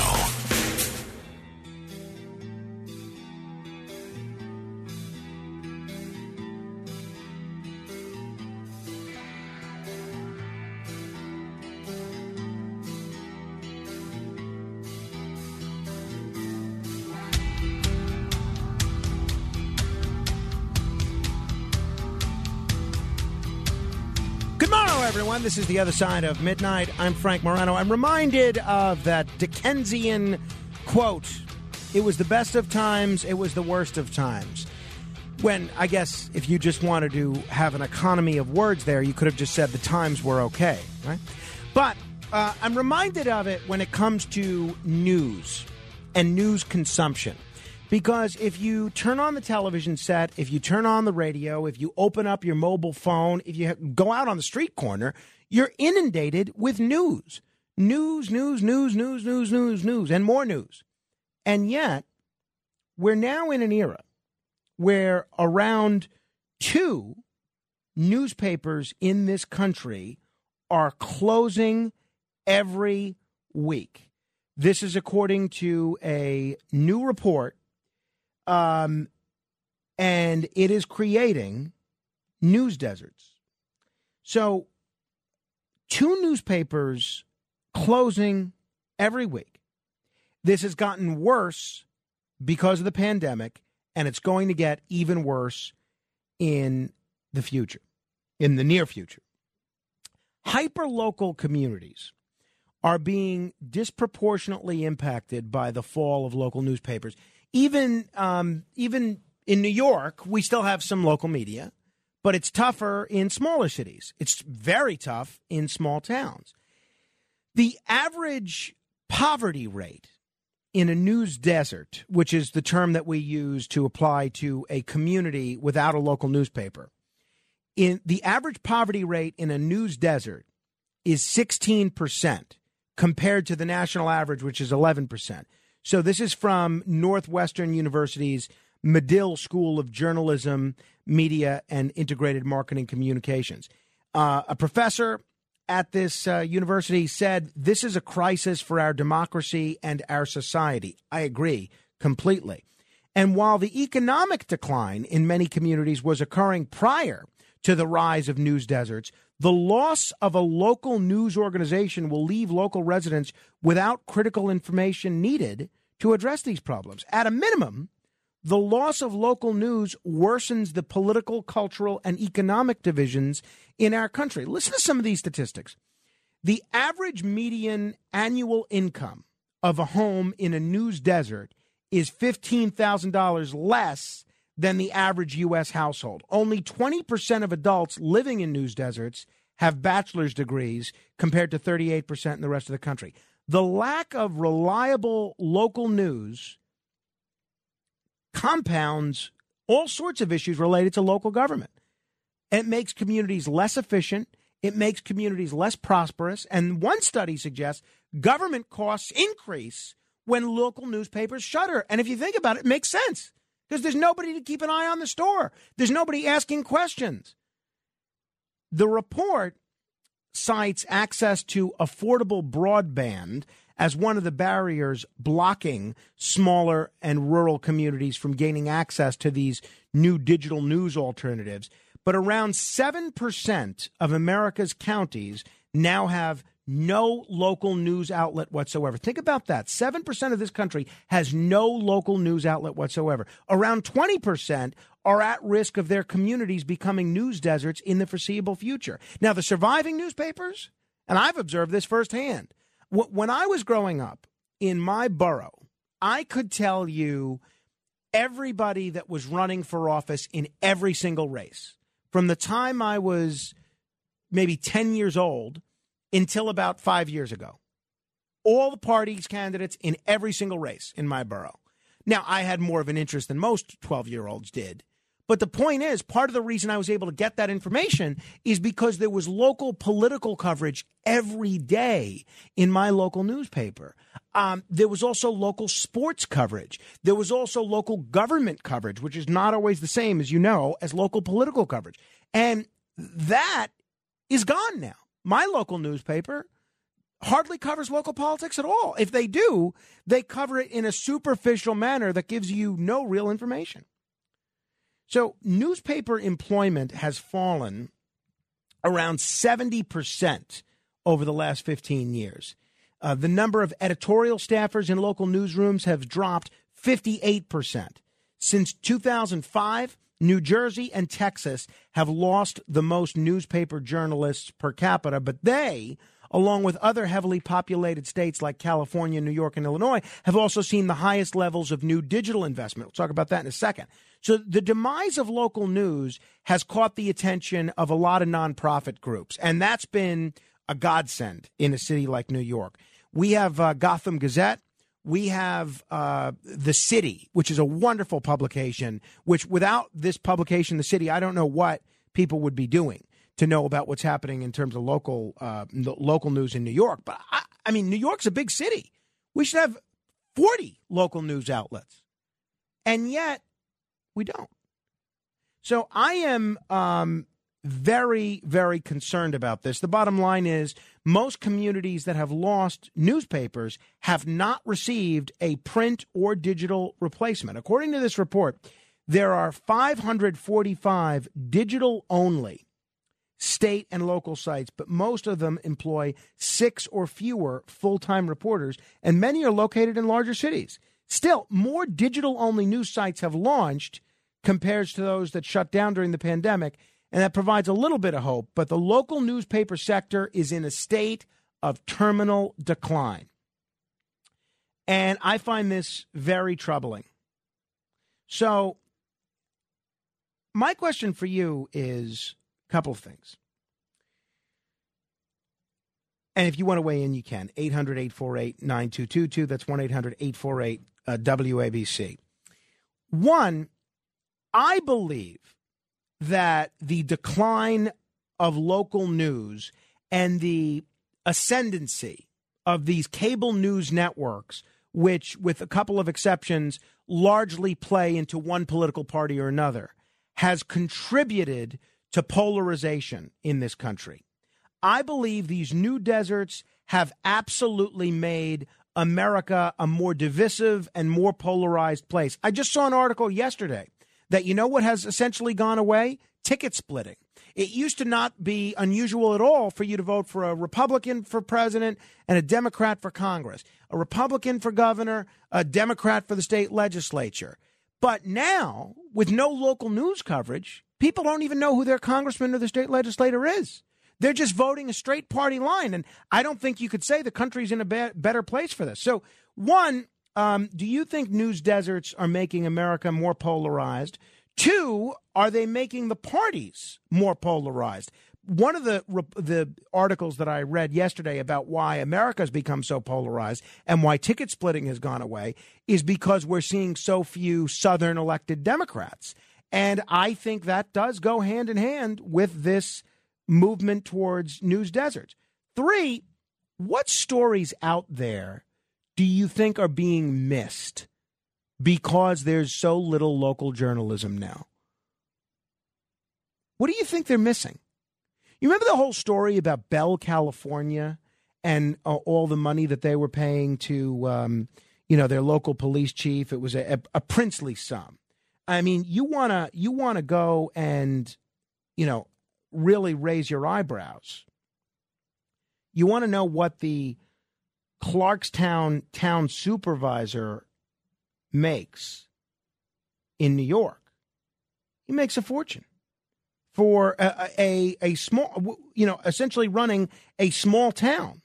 And I do wonder if Clarkstown, New York, population 86,000. The salary of the town supervisor is about, I don't want to misquote it, it's $170,000 a year to run a town of 86,000 people. That's incredible. The police chief makes a fortune in that town. And I'm not picking on that one town, but this goes on in towns all over the country, is with no one watching, these public officials are going to town. So 800-848-9222. Also, aside from the nonprofit saviors, I would also love to know how you think we can get around this and what you think we can do about it. 800-848-9222. JR is in Brooklyn. Hello, JR. Frank, good morning. Unfortunately, I don't think you're going to be getting around it much at all for a couple of different reasons. The digital age is clearly taking over any news publications. I mean, in New York City, it's even very limited, like AM New York and the City, the paper you were talking about. They are very good. Number one, regular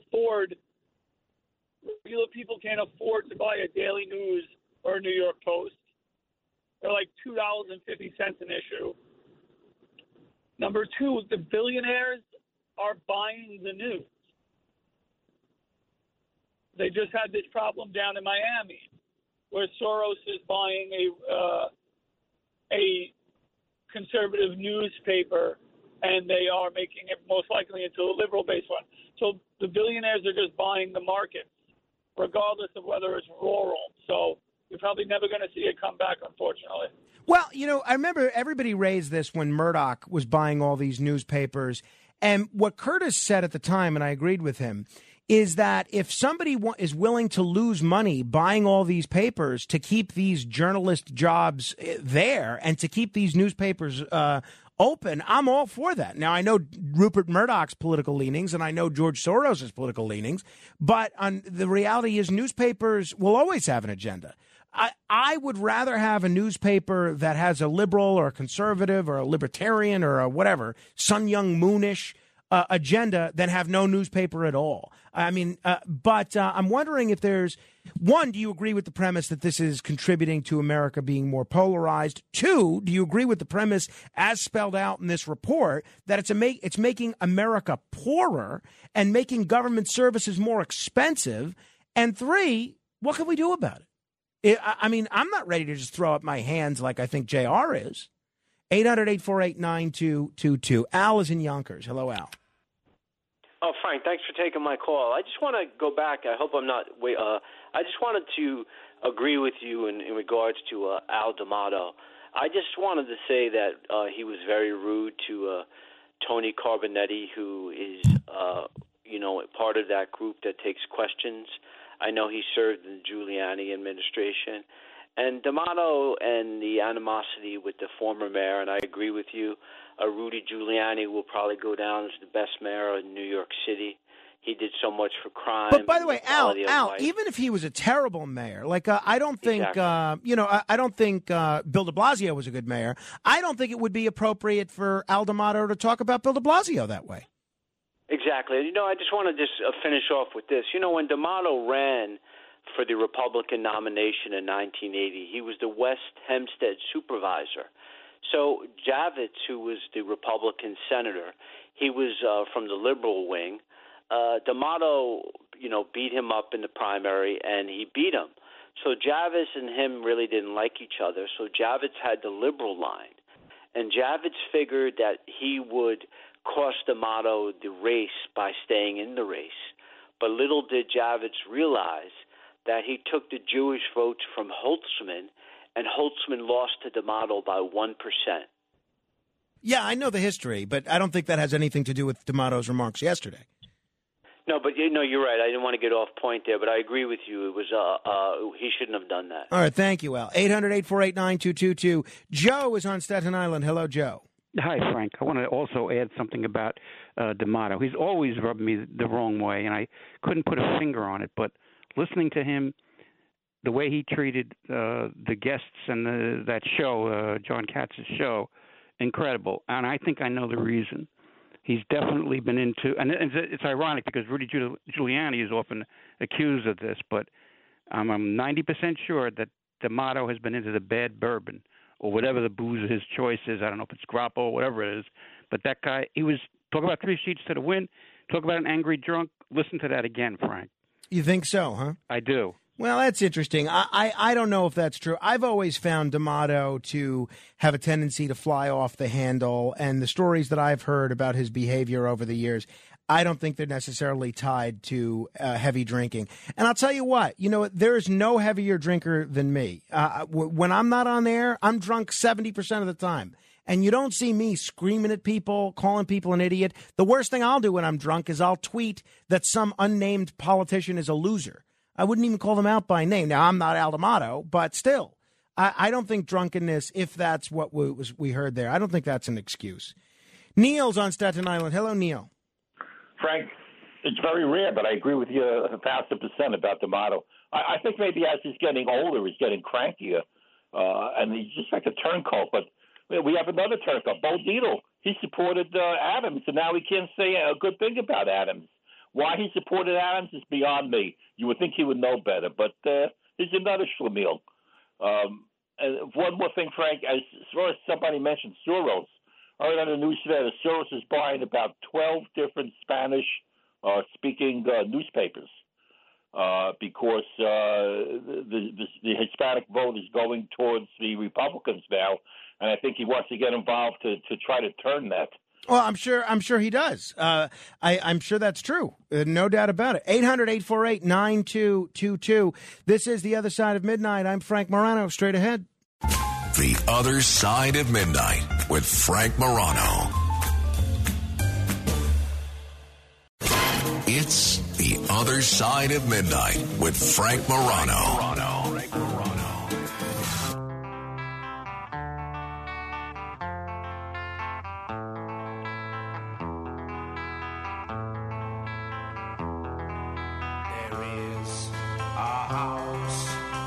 New Orleans. They call the rising sun. And it's been the ruin of many a poor boy. And God, I know I'm one.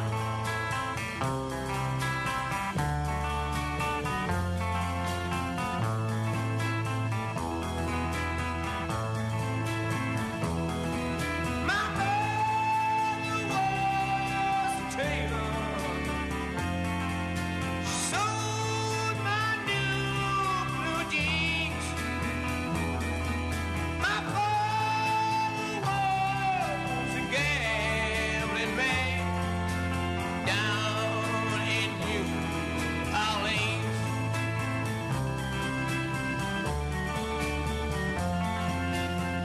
Eric Burdon and the Animals. Nobody liked the Animals. You know, Eric Burdon, how many musicians can say they were part of two incredible rock bands? Well, I mean, you got Paul McCartney, who certainly can. Eric Burdon can.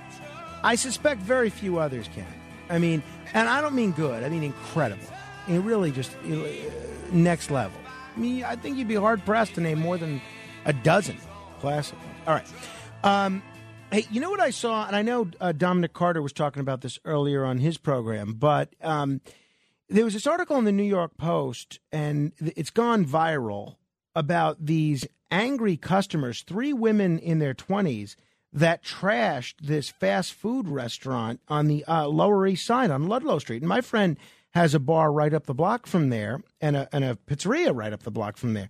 And apparently this took place at 4 o'clock in the morning on Sunday morning. And all 3 of these women were arrested. And I'm just amazed. You see this tirade that apparently started, and look, they're probably drunk from going to all the bars on the Lower East Side. But this tirade started over the women's anger at the restaurant's $1.75 fee for extra sauce. And they went crazy. They trashed the whole place.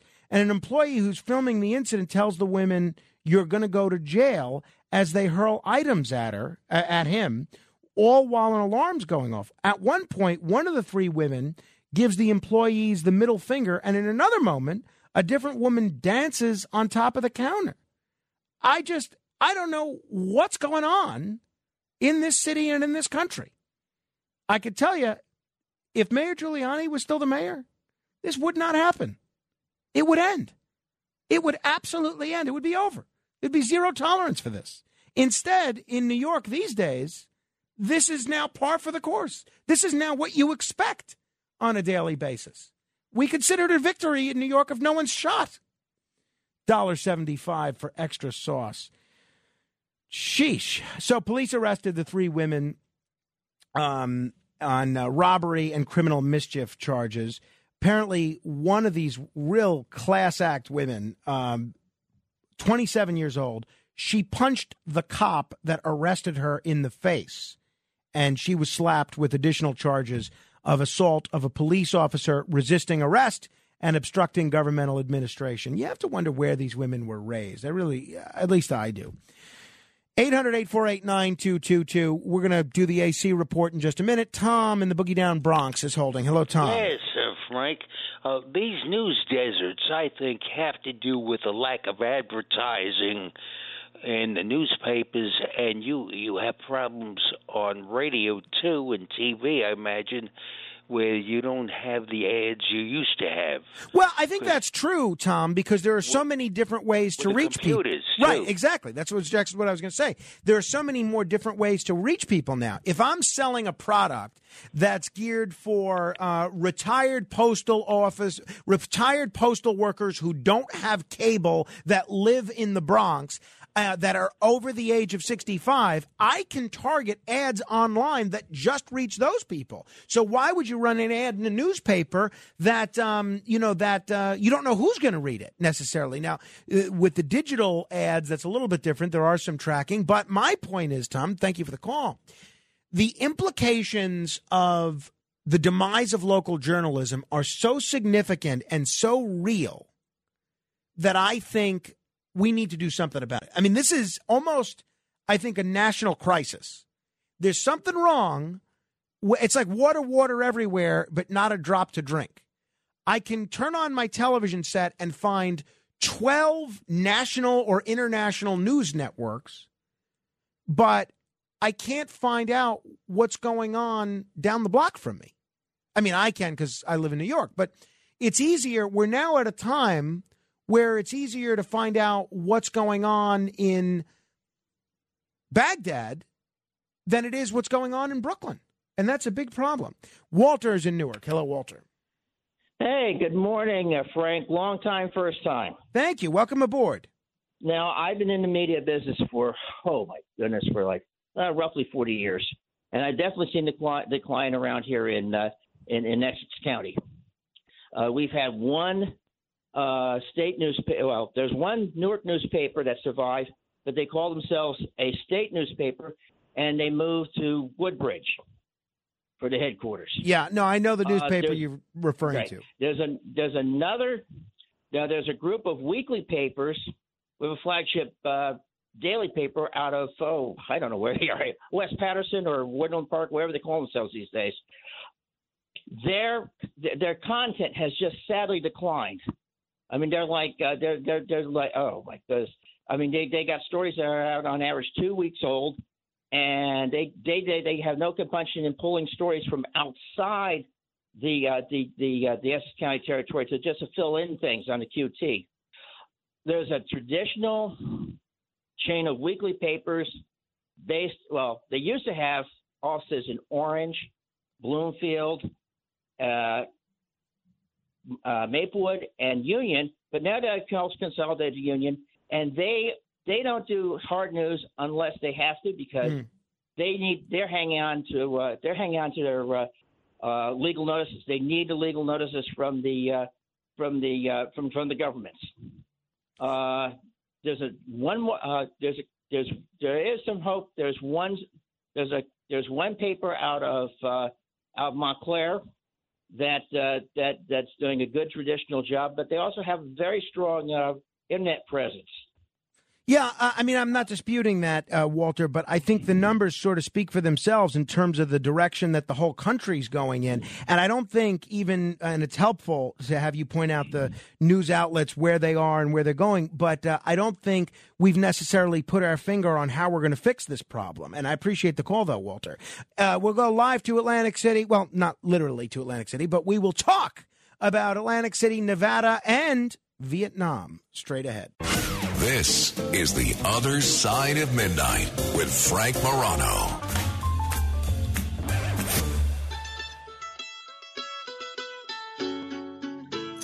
This is the AC Report.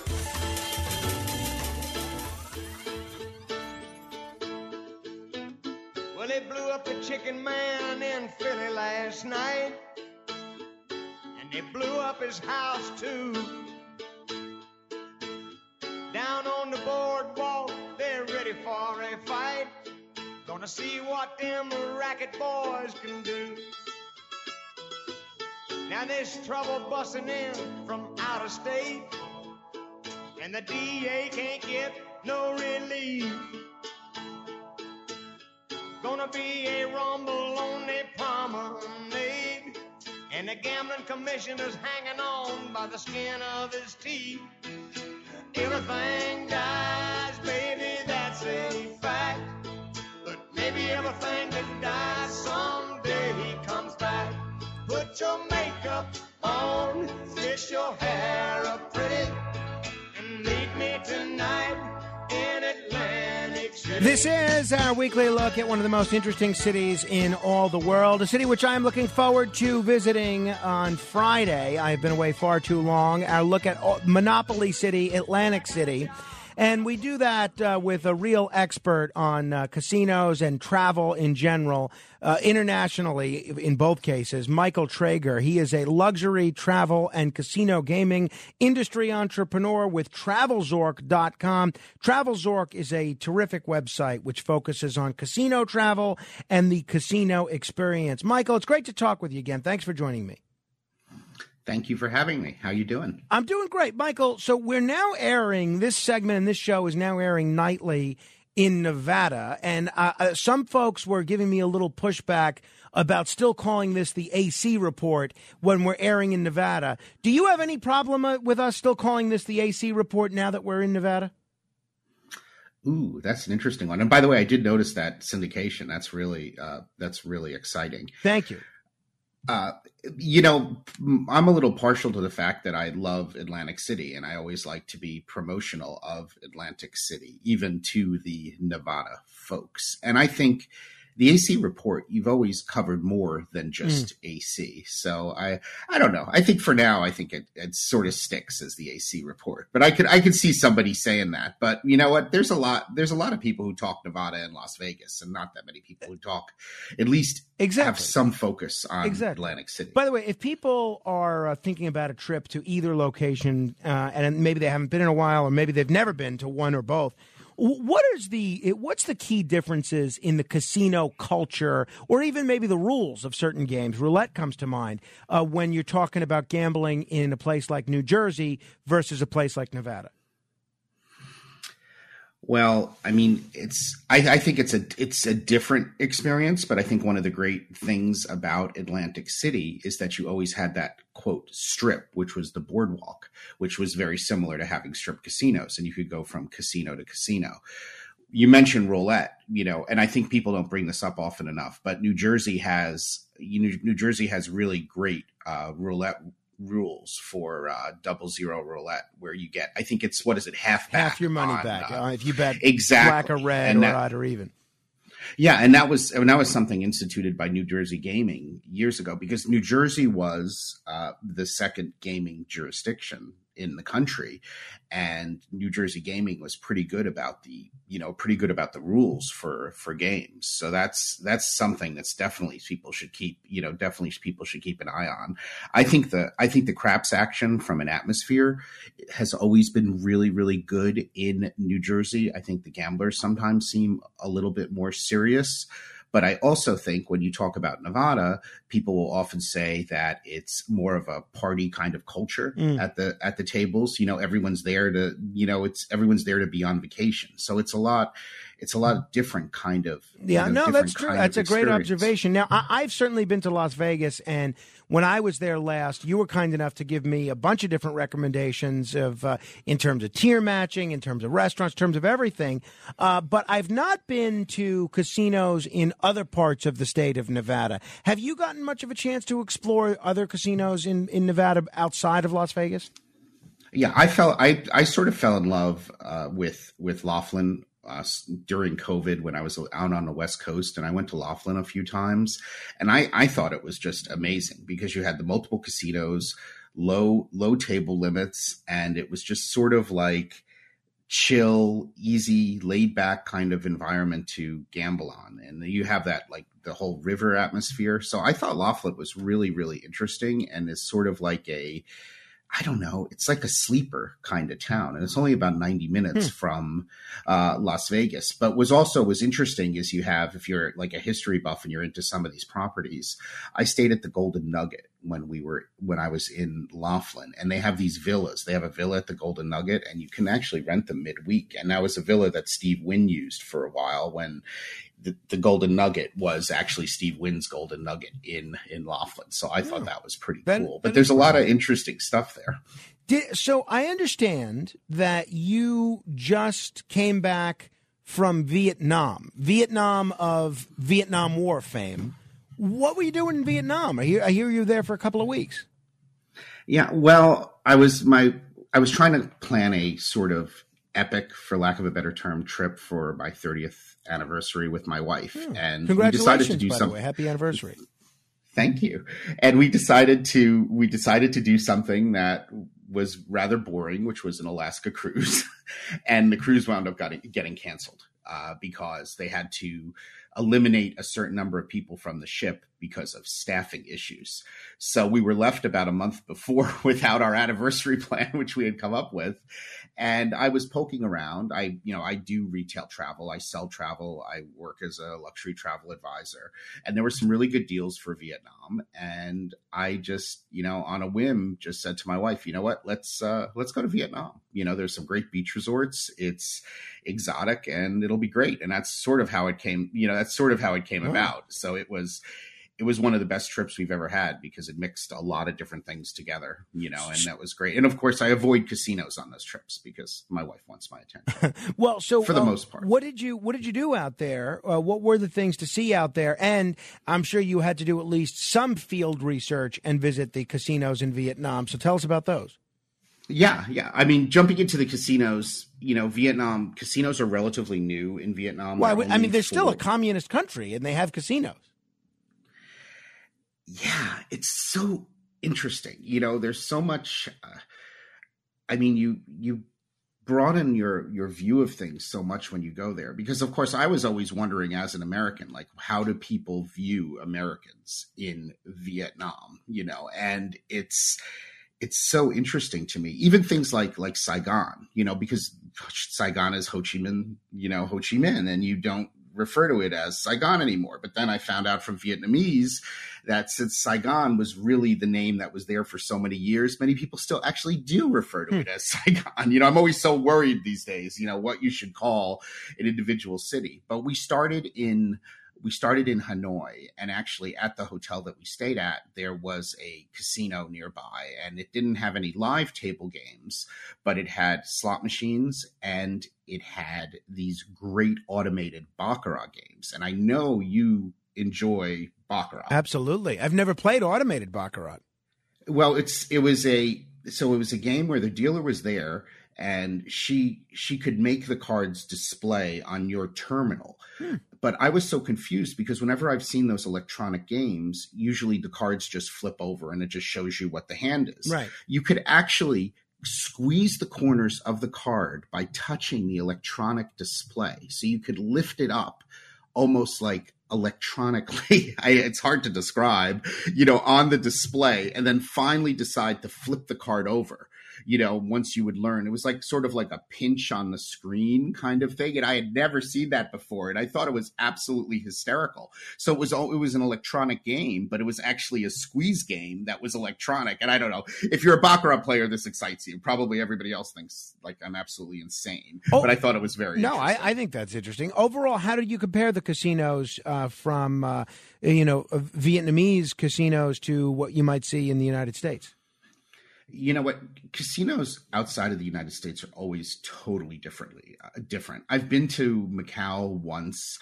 I mean, the best way that I would describe it, like all the slot machines, if you're into that, or all different varieties of these dragon games, they all seem about the same to me.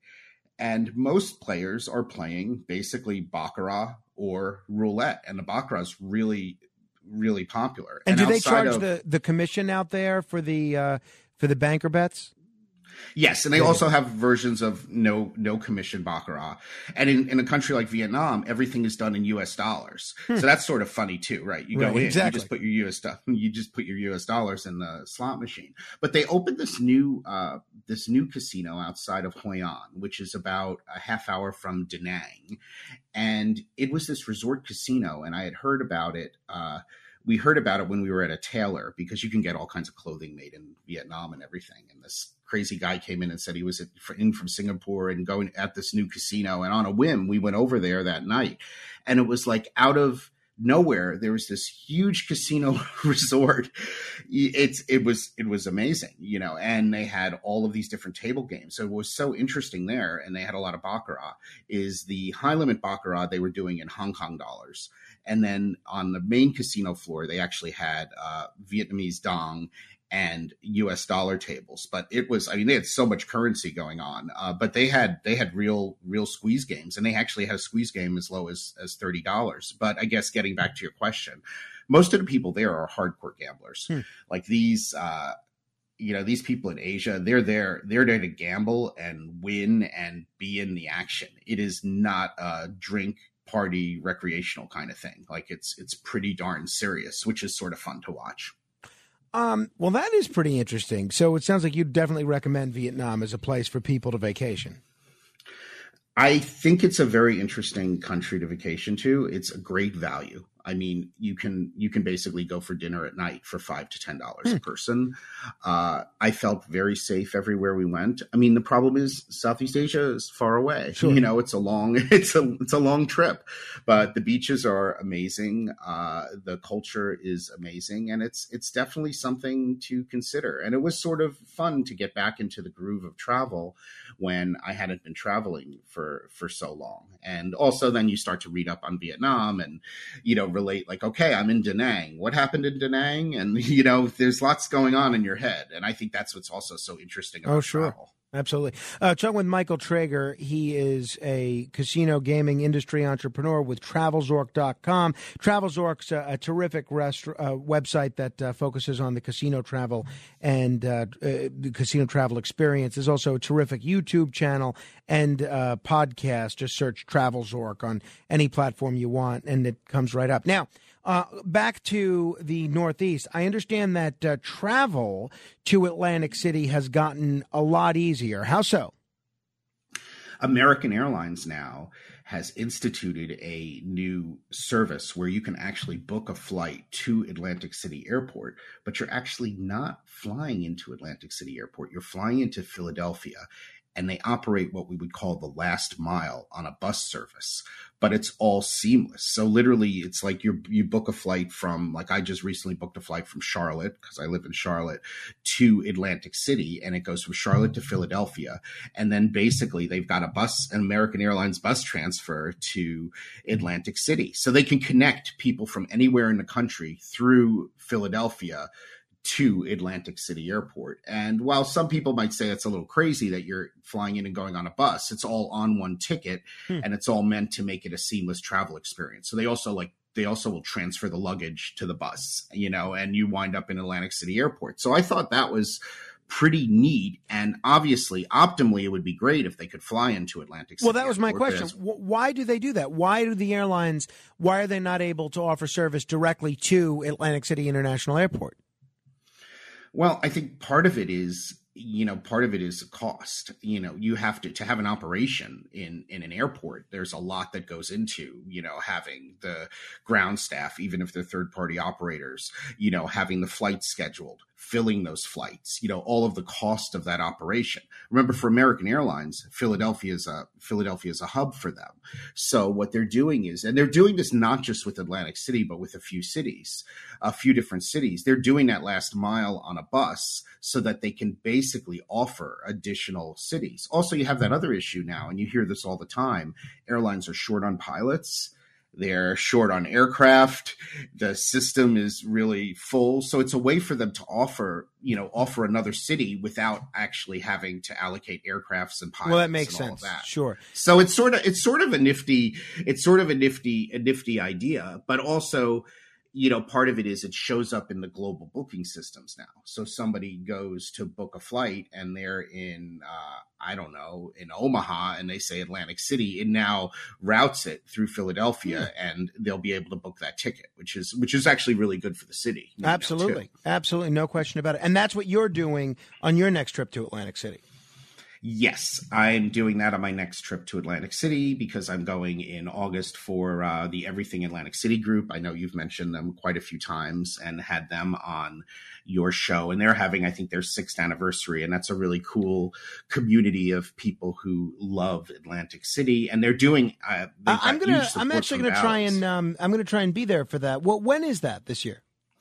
That is on August 20th. Oh. And I think everything is happening at Bally's, which is really, really exciting. Because as you've mentioned many times before, it's just great having this new, we put in quotation marks, new casino property, but it's great to have another owner and another casino property in Atlantic City. I mean, that's what we always want to see, just, hey, it's the same thing, pivoting back to your Nevada thing.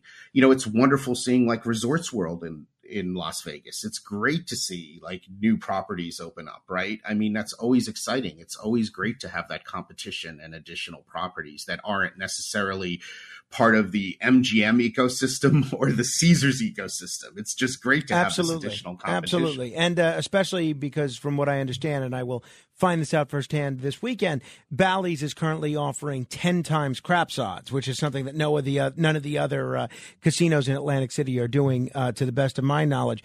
Before we run out of time, Michael, how big of a deal was it that it seems like this strike from the Atlantic City hotel workers has been avoided? What sort of difference would that have made had it taken place?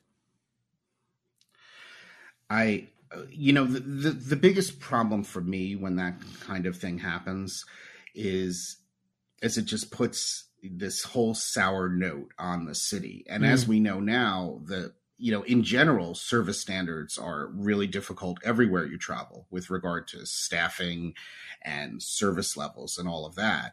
And my biggest fear, especially now that, people are traveling again, people seem to be really happy to be traveling to Atlantic City for numerous reasons. I hate to see people have a bad experience.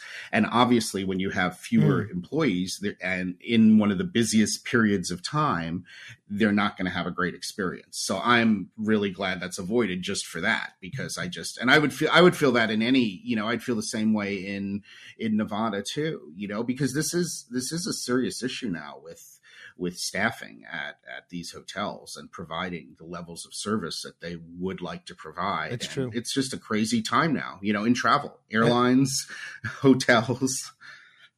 No, that's for sure. Michael Traeger, it is always a treat to talk with you. Hopefully I'll see you in person on August 20th for that meetup.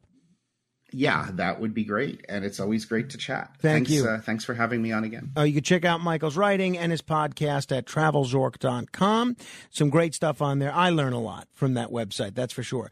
We'll take your calls next, 800-848-9222. Straight ahead. The Other Side of Midnight.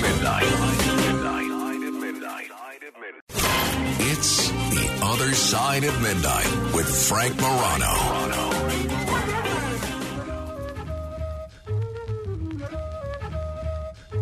Cause you can, and you don't stop. Cause you can, and you don't stop. Oh, when you can, and you don't stop. Might be coming out the show. I got the brand new dudes who guaranteed like you. I'm on like at the time. Yeah, Mr. Zeus. I'm a newlywed. I'm not a divorcee. And everything I do is fucking like Lee Dorsey. Well, it's taking off the bell. This is The Other Side of Midnight. I'm Frank Morano. If you want to comment on anything that we are talking about, you can do so 800-848-9222. That's 1-800-848-9222. I'm very excited for this trip to Atlantic City on Friday. My first one there since December. I will tell you, I do wonder, a friend of mine was able to make a connection with me with one of the hosts / executives there at the Hard Rock. Now, because I haven't played there in forever, in any of the casinos in Atlantic City, I really don't have any comps there. And it's tough to get any, comps on weekends during the summer anyway. Weekdays you could always get a comp room. But even at, the hotels that are not necessarily the top tier of hotels, usually Friday or Saturday during a nice summer weekend, everything's packed. It costs you $200, $250, $300. Even at a, second or third tier hotel. So a friend of mine was able to make a connection with me to one of the executives over at Hard Rock, and they were kind enough to get me a complimentary room. And I almost feel obliged to play at the Hard Rock now, even though I wouldn't normally play there. So now I kind of feel like I should play there. But then the other part of me thinks, maybe I should just find this host that was kind enough to get me a comp room and just give him $100 bill and then play at other casinos like Bally's that are able to offer better odds for the games that I like to play. Look, knowing me, I'll probably end up playing in both places, or several places. We'll see. But, or I may not play at all. I might just do the leisurely boardwalk stroll kind of thing. Hey, if you want to comment on anything we've covered thus far, we will take your calls next. 800-848-9222. That's 1-800-848-9222. This is The Other Side of Midnight. Until next hour, in the words of the late, great Bob Grant, your influence counts, so make sure you use it.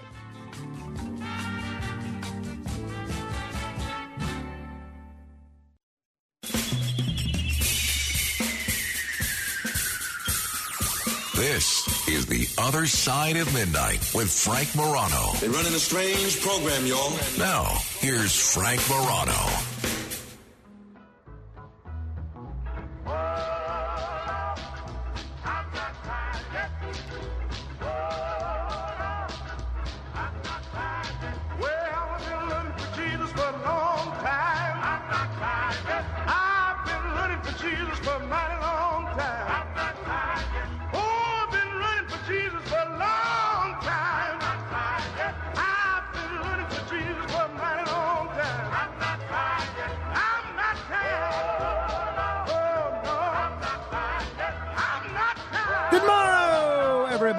This is The Other Side of Midnight. I'm Frank Morano.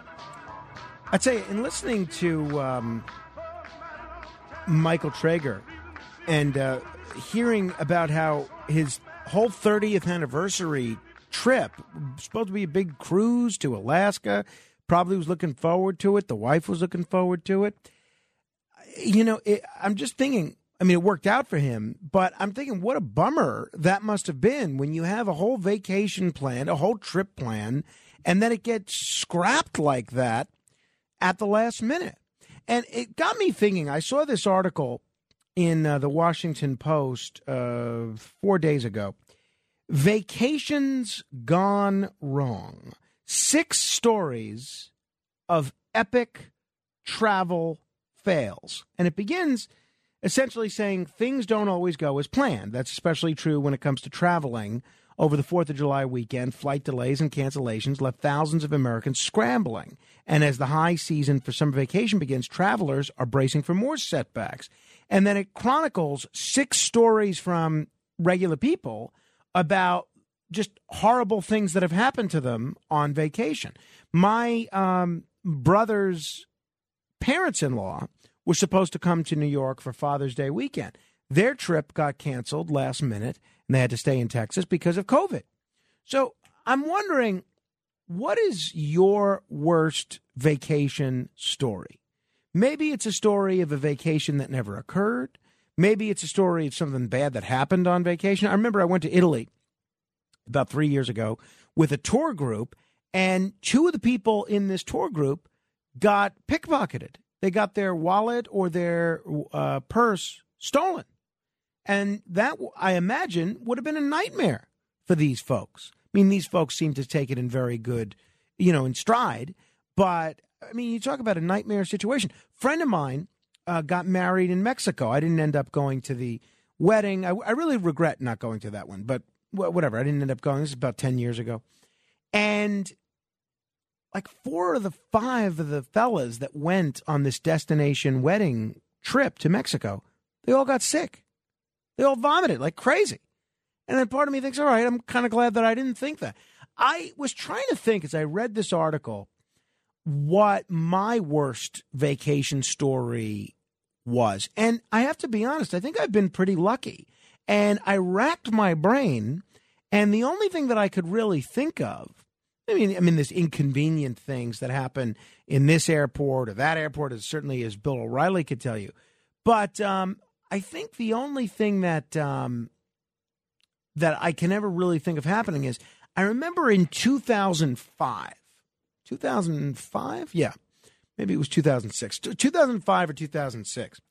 I was producing the Curtis and Kuby morning show at the time at WABC. And I'd never been to Miami. And this was a point in my life that I had a whole bunch of friends that happened to be living in Miami.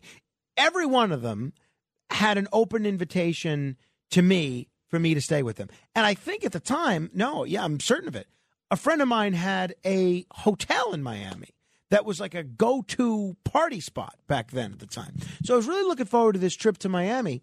And then they announce maybe 3 weeks before I'm supposed to go they announce that they're going to do this special promotion where they take all the commercials out of the morning show. And the program director at the time, he really makes me feel guilty about, I said, by the way, Phil, I'm going to be away on vacation that week.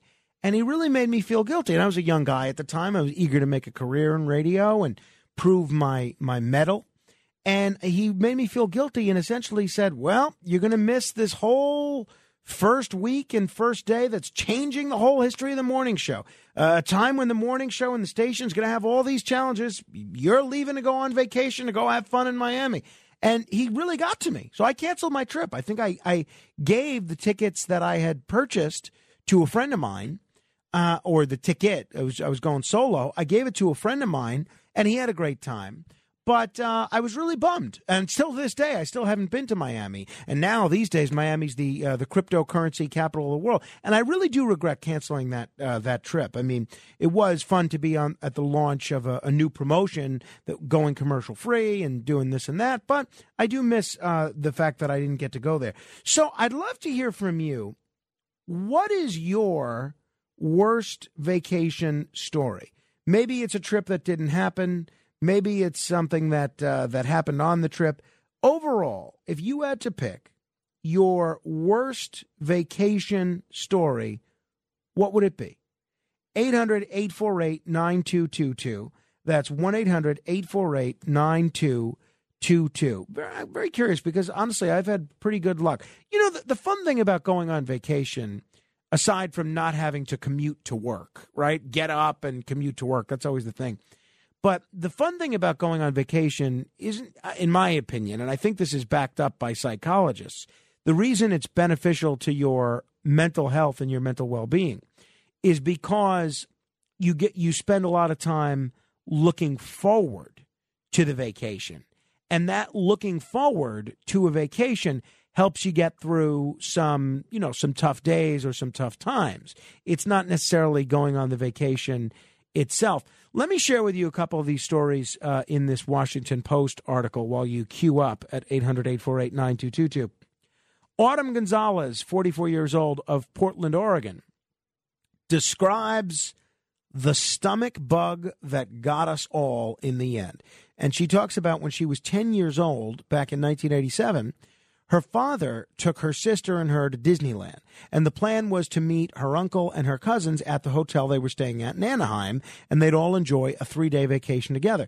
Everything was going swimmingly until on the first night they're all there, one of her cousins just leaned over and threw up on the pier as they're walking back to the hotel from dinner. It turns out that her other cousin had caught some stomach bug on the train to Anaheim and had spent the day vomiting in the bathroom on the train. Cut to waking up to the sounds of her uncle throwing up into a trash can the next morning. And later that morning, this lady, Miss Gonzalez, chirping, "I can't believe we're finally here," at the gates of Disneyland. And then, as she said it, she immediately bent over and started throwing up herself. So that was the trip where everybody got sick. Lily Van Bergen of Forest, Virginia, talks about her mom. She and her mother were in Lyon, France, on a day trip to see the city. She fell off her electric bike and needed to go for an overnight stay at the hospital. Everything was okay, and they ended up needing to cancel all kinds of trips in Paris where they were staying, and they had to fend for themselves in a foreign country. She had to fend for a foreign country by herself for 2 days at the age of 17. Now, luckily, she spoke a sufficient level of French and was able to translate and give some information. But for the most part, she was completely panicked. Sometimes she would lose her ability to speak French altogether. It was an insane experience. And then when they finally made it back to their VRBO rental, they were relieved, but they had to fly back home the next day. So she said the whole thing really put a damper on her trip. And that reminds me, actually, when I was a child, my mother took me to France. And, on the whole, it was a good trip. Saw a lot of the sights. We went and saw a lot of sights that I think at my age, which I was 9 or 10, you can't really appreciate as a young person. Like I mean, to me, it was just a lot of waiting in line to see things that I didn't care about for the most part. But I did get sick one day. I think I don't remember what I had eaten, but I ate something that didn't agree with me, and I got sick in a car or a van somewhere. That was kind of a bummer, but you're over it. I mean, you get sick, and at least in my case, you eat whatever it was, a chocolate croissant. Or something, and you get sick and you move on. You feel better a lot of the time afterwards. So what is your worst vacation story? Tell me. 800-848-9222. That's 1-800-848-9222. Brian Kilmeade joining us in about 20 minutes. We'll also do the $1,000 minute coming up in about 15 minutes, where you'll have an opportunity to win some money if you can answer some trivia questions. Mark in Rochelle Park, what's your worst vacation story? Hey, Frank. It's 1975. I'm 11 years old. I remember the day, or maybe you don't remember, the travel agents used to always do your vacation stuff. And I found in my parents' bedroom that we're going to Disney World in the summer of 75. As an 11-year-old kid, I'm excited. I'm thrilled. And my mom did say, we have a big surprise coming up for you. Well, the surprise was this. My Aunt Patty from Jersey City comes out to watch us. My parents go to Disney World without me. No, wait a minute. Wait. How old were you? 10? 11. Wait. And your parents left you home while they went to Disney World? I swear it's the best family story we had to this day. I'll tell the story. People say, no way. And my mother, she's still going strong in 85. She just shakes her head. She goes, well, we wanted to check it out for you first. Unbelievable. Isn't it unbelievable? That's the most insane thing I've ever heard. What's the point of even going to Disney World without a kid? Well, them and another couple went, and they brought it. That's all too. My mother got a new camera, and here's a picture of my father. There's another picture of my father 2 yards further away. There's a picture of my father 4 yards away. Oh, boy. She moved like 1,000 pictures. So, anyway, it's a great family story. I eventually got to Disney World when I was 16, though, so they did make up for it. Yeah, but, I mean, Disney World for a 16-year-old is totally different from Disney World for an 11-year-old. Totally different experience. It is. I mean, I'm 58 years old. You're crushing my heart again. I'm hoping it was still the same, Frank. Mark, thank you for the call. Thanks for sharing that. What's the worst vacation story you have? 800-848-9222. Joanna is in Connecticut. Hello, Joanna. Hi, how are you? Great. Thank you. Good. All right, worst one was we went to Venezuela. My sister hates keeping anything. First of all, you get there, and there's machine guns everywhere, dogs dying in the street. You get to your resort, beautiful as hell. Then you come back. Like I said, my sister threw out everything. We're stuck at the airport for almost a week because my sister threw out her transfer papers. Then my dad finally got the idea of bribing him, and we got home. But otherwise, it was scary as hell. Why did you pick Venezuela to go to? My dad used to own a company, and he did auto imports, and the company in Venezuela kind of wanted to meet my dad firsthand, I guess. And what kind of a bribe is necessary to get out of Venezuela? $100. $100? Yeah, but get this. We had a lobster dinner for 7 of us. The first night, it was $38 American. Well, that's pretty good, actually. I mean, as far as bribe goes, that's what I'm prepared to bribe my casino host in Atlantic City. That's not bad at all. Really? I just like, Dad, why didn't you do that 6 days ago, you know? We didn't have a hotel to stay in or anything. We're sitting there pretty much sleeping in the rent-a-car. Was that your only time in Venezuela? Did you go back after that? No, and now I wouldn't because it sounds like it's horrendous. You know? Yeah, no, that's what I was going to ask. I've heard it's gone downhill significantly. Well, I'm glad you guys survived. I'm glad you got out of there. Thanks for sharing that, Joanna. All right, good night. Thank you. 800-848-9222. By the way, hey, you know what I do want to get into? You know, we're all still here. Have you noticed that? On July 5th, there was a real danger of the world ending because of this Hadron Collider. And so far, we're still here. But that is not stopping. Oh, there's a fly loose in the studio. And it's one of these small flies. I don't know if he's a mosquito or just a regular fly. But he's on the microphone right now. So I can't Yeah, I think I got him. But now whoever uses this microphone after me has to now speak through a dead bug. So there you go. He's there.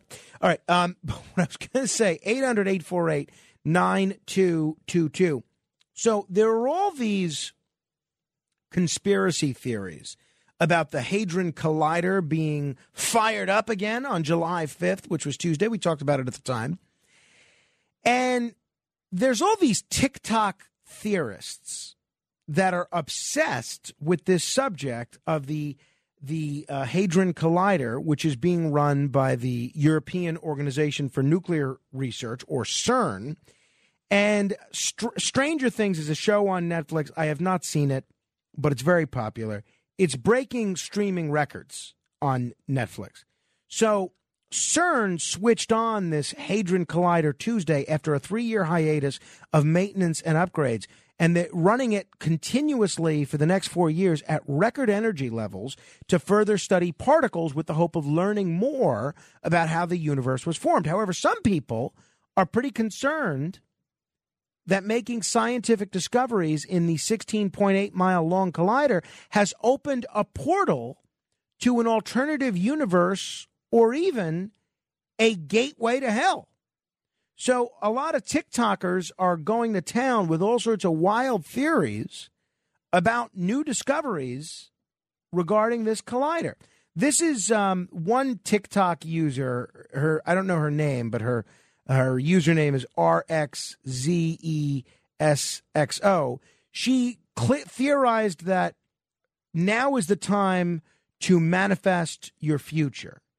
So we'll see what that means. But these are some of the conspiracy theories that are going on in the world of TikTok as relates to this Hadron Collider. Okay, so I think it's season 3 that makes the first appearance in Stranger Things. There's this machine that the Russians are using to open up a portal. That's all I'm going to say. I don't want to spoil nothing for anybody else who hasn't seen it. Okay, does that not look just like this Hadron Collider that CERN made? So that machine basically just smashes particles, and from smashing particles, they found this thing called the Higgs boson, which is the God particle. And this theory that was made by Peter, this physicist, the Scottish physicist, he basically made this theory that it's the physical proof of an invisible universe-wide field that gave mass to all matter right after the Big Bang. So it's basically an invisible force that gives every other particle in the universe its mass. So without the Higgs boson particle, without the God particle, nothing would have mass in the universe. So a lot of people are very concerned about this. Some people think it's a real-life Stranger Things plot line. Others think everybody needs to just chill out a little bit. I'm sort of in between. I could see it being terrible, but I could see it also being pretty good. 800-848-9222. If you have a story about the worst thing to happen to you on vacation, tell me what it was. 800-848-9222. Peter is in Spark Hill, New York. Hello, Peter. Yeah, hi. I have a vacation story that was a horror show from many years ago. We carpooled with my in-laws down to Florida, and we were staying there for about 2 weeks. We were attending a wedding down in Florida. And what happened was that I was sleeping in a guest room on the floor on a inflatable mattress, and after about a week, my back just couldn't take it anymore. And my wife had agreed that we'd leave 2 days after the wedding. I was under the understanding we were leaving the day after the wedding. And then there was a big argument over when we were leaving. But my back was just so much in pain from sleeping on that mattress that I ended up leaving my mother-in-law and my father-in-law down in Florida. I just drove home and said, "Get your own way home." Ooh, boy. Yeah, something I totally regretted. I got home, I got a good night's sleep, and then I woke up and I'm like, what did I do? And that was probably the worst thing I ever did in my life. And it ruined a nice vacation. How did your in-laws and your wife react after that? Well, my wife drove with me. She left with me, and she regretted it. But she understood. She was in a lot of pain too. Mm-hmm. But my father-in-law said to me, he goes, I kind of felt that once you got a good night's sleep, you would regret it. My mother-in-law she forgave me, but you could tell she was more than just annoyed. it's water under the bridge now. It's many years later, but that was a low point in my life. I mean, your back pain will drive you nuts, and I never thought that. Like I said, I had very little sleep because of the back pain. And once I got that good night's sleep, I woke up and I was just like, my God, what did I do? Oh, that is a rough one, Peter. Well, thanks for sharing that. I'm glad. I hope you're feeling better now. 800-8. Hey, you know what we'll do? Let's do the $1,000 minute next. We're going to give you an opportunity to win $1,000 if you can be the seventh caller to 1-800-848-9222. If you are the seventh caller, then you're going to have to answer 10 trivia questions in 60 seconds. If you can do that, then you will be $1,000 richer. We had a fellow that was pretty close yesterday. Hopefully we can do even better today. This is The Other Side of Midnight. Go ahead and call 800-848-9222. Straight ahead. The Other Side of Midnight with Frank Morano. It's The Other Side of Midnight with Frank Morano. The Other Side of Midnight proudly presents breaking news. All right, before we get to the $1,000 minute, the BBC is reporting that Boris Johnson is going to be resigning as Prime Minister of the United Kingdom today after his own government has seen mass resignation. So he is expected to issue a statement today, but the BBC is reporting that today Boris Johnson will resign. So that's interesting. There are a number of contenders for who will take over for him. If this resignation does indeed go forward, we will see. As of yesterday, as recently as yesterday, he was saying he wasn't going to resign because his leadership was needed on the world stage when it comes to the crisis in Ukraine. So we will see what happens. It's going to be very interesting. We'll have an update on this tomorrow. But in the meantime, it is time for one lucky winner to one lucky listener to win some money. It's time for The Other Side of Midnight presents. It's the $1,000 minute. Answer 10 questions correctly in 1 minute, and you could win $1,000. Here's your host, Frank Morano. And let's meet today's contestant, Joanna in Stanford. Hello, Joanna. Hi. All right, Joanna. So you know the rules, right? You got to answer 10 questions in 60 seconds? Yeah, I've listened enough. Yeah. Okay, great. We'll make it short and sweet. All right. Name a pizza topping. Pepperoni. How many dwarves did Snow White hang out with? 7. What, sorry? 7. What animal is associated with a rising star? I'm so sorry. Moscow? Who did Barack Obama defeat in the 2008 presidential election? Oh, good. Bush? No. I'm sorry. Yeah. It was John McCain. He beat John McCain. Joanna, I'm going to put you on. Sorry. How many did I get? 5? You got 4. 4. Oh, okay. All right. So you got up to the 5th question. I'm going to put you on hold and give Avery your information. We will send you a consolation prize. And, hopefully, maybe we have a John McCain themed biography or something that we can give you to read that will help jog your recollection the next time you're in a similar position. But yes, it was Obama who defeated McCain in 2008. Bush also defeated McCain in the primaries, but that was back in 2000. All right, we're going to talk to Brian Kilmeade in just a moment. Howard in Babylon's been waiting a while. Hello, Howard. Hi there, Frank. Hey, Howard, what's on your mind? I wanted to discuss outer space as it relates to dimensionality, dimensions themselves. Okay, so discuss it. I believe there's an infinite number of dimensions, of which we occupy the third. All right, so, for people that aren't up on this whole thing, Howard, what does that mean? If we're in the third dimension, what does that mean exactly? Well, the length, width, height over time is what we're in now. it could be infinite. It could be places so strange nobody would believe they existed. Well, I was always a big fan of that show Sliders, which deals with that whole theory. So, hey, you might be right, Howard. I certainly don't know. Somebody who may know is the hardest working guy in media. We're going to talk to Brian Kilmeade straight ahead. This is The Other Side of Midnight with Frank Morano.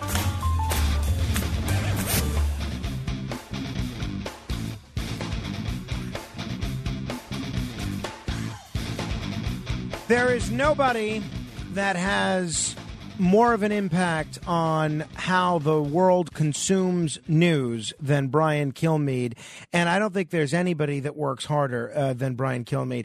He must have an extra 4 or 5 hours in his day, because how he's able to accomplish what he's able to accomplish is beyond me.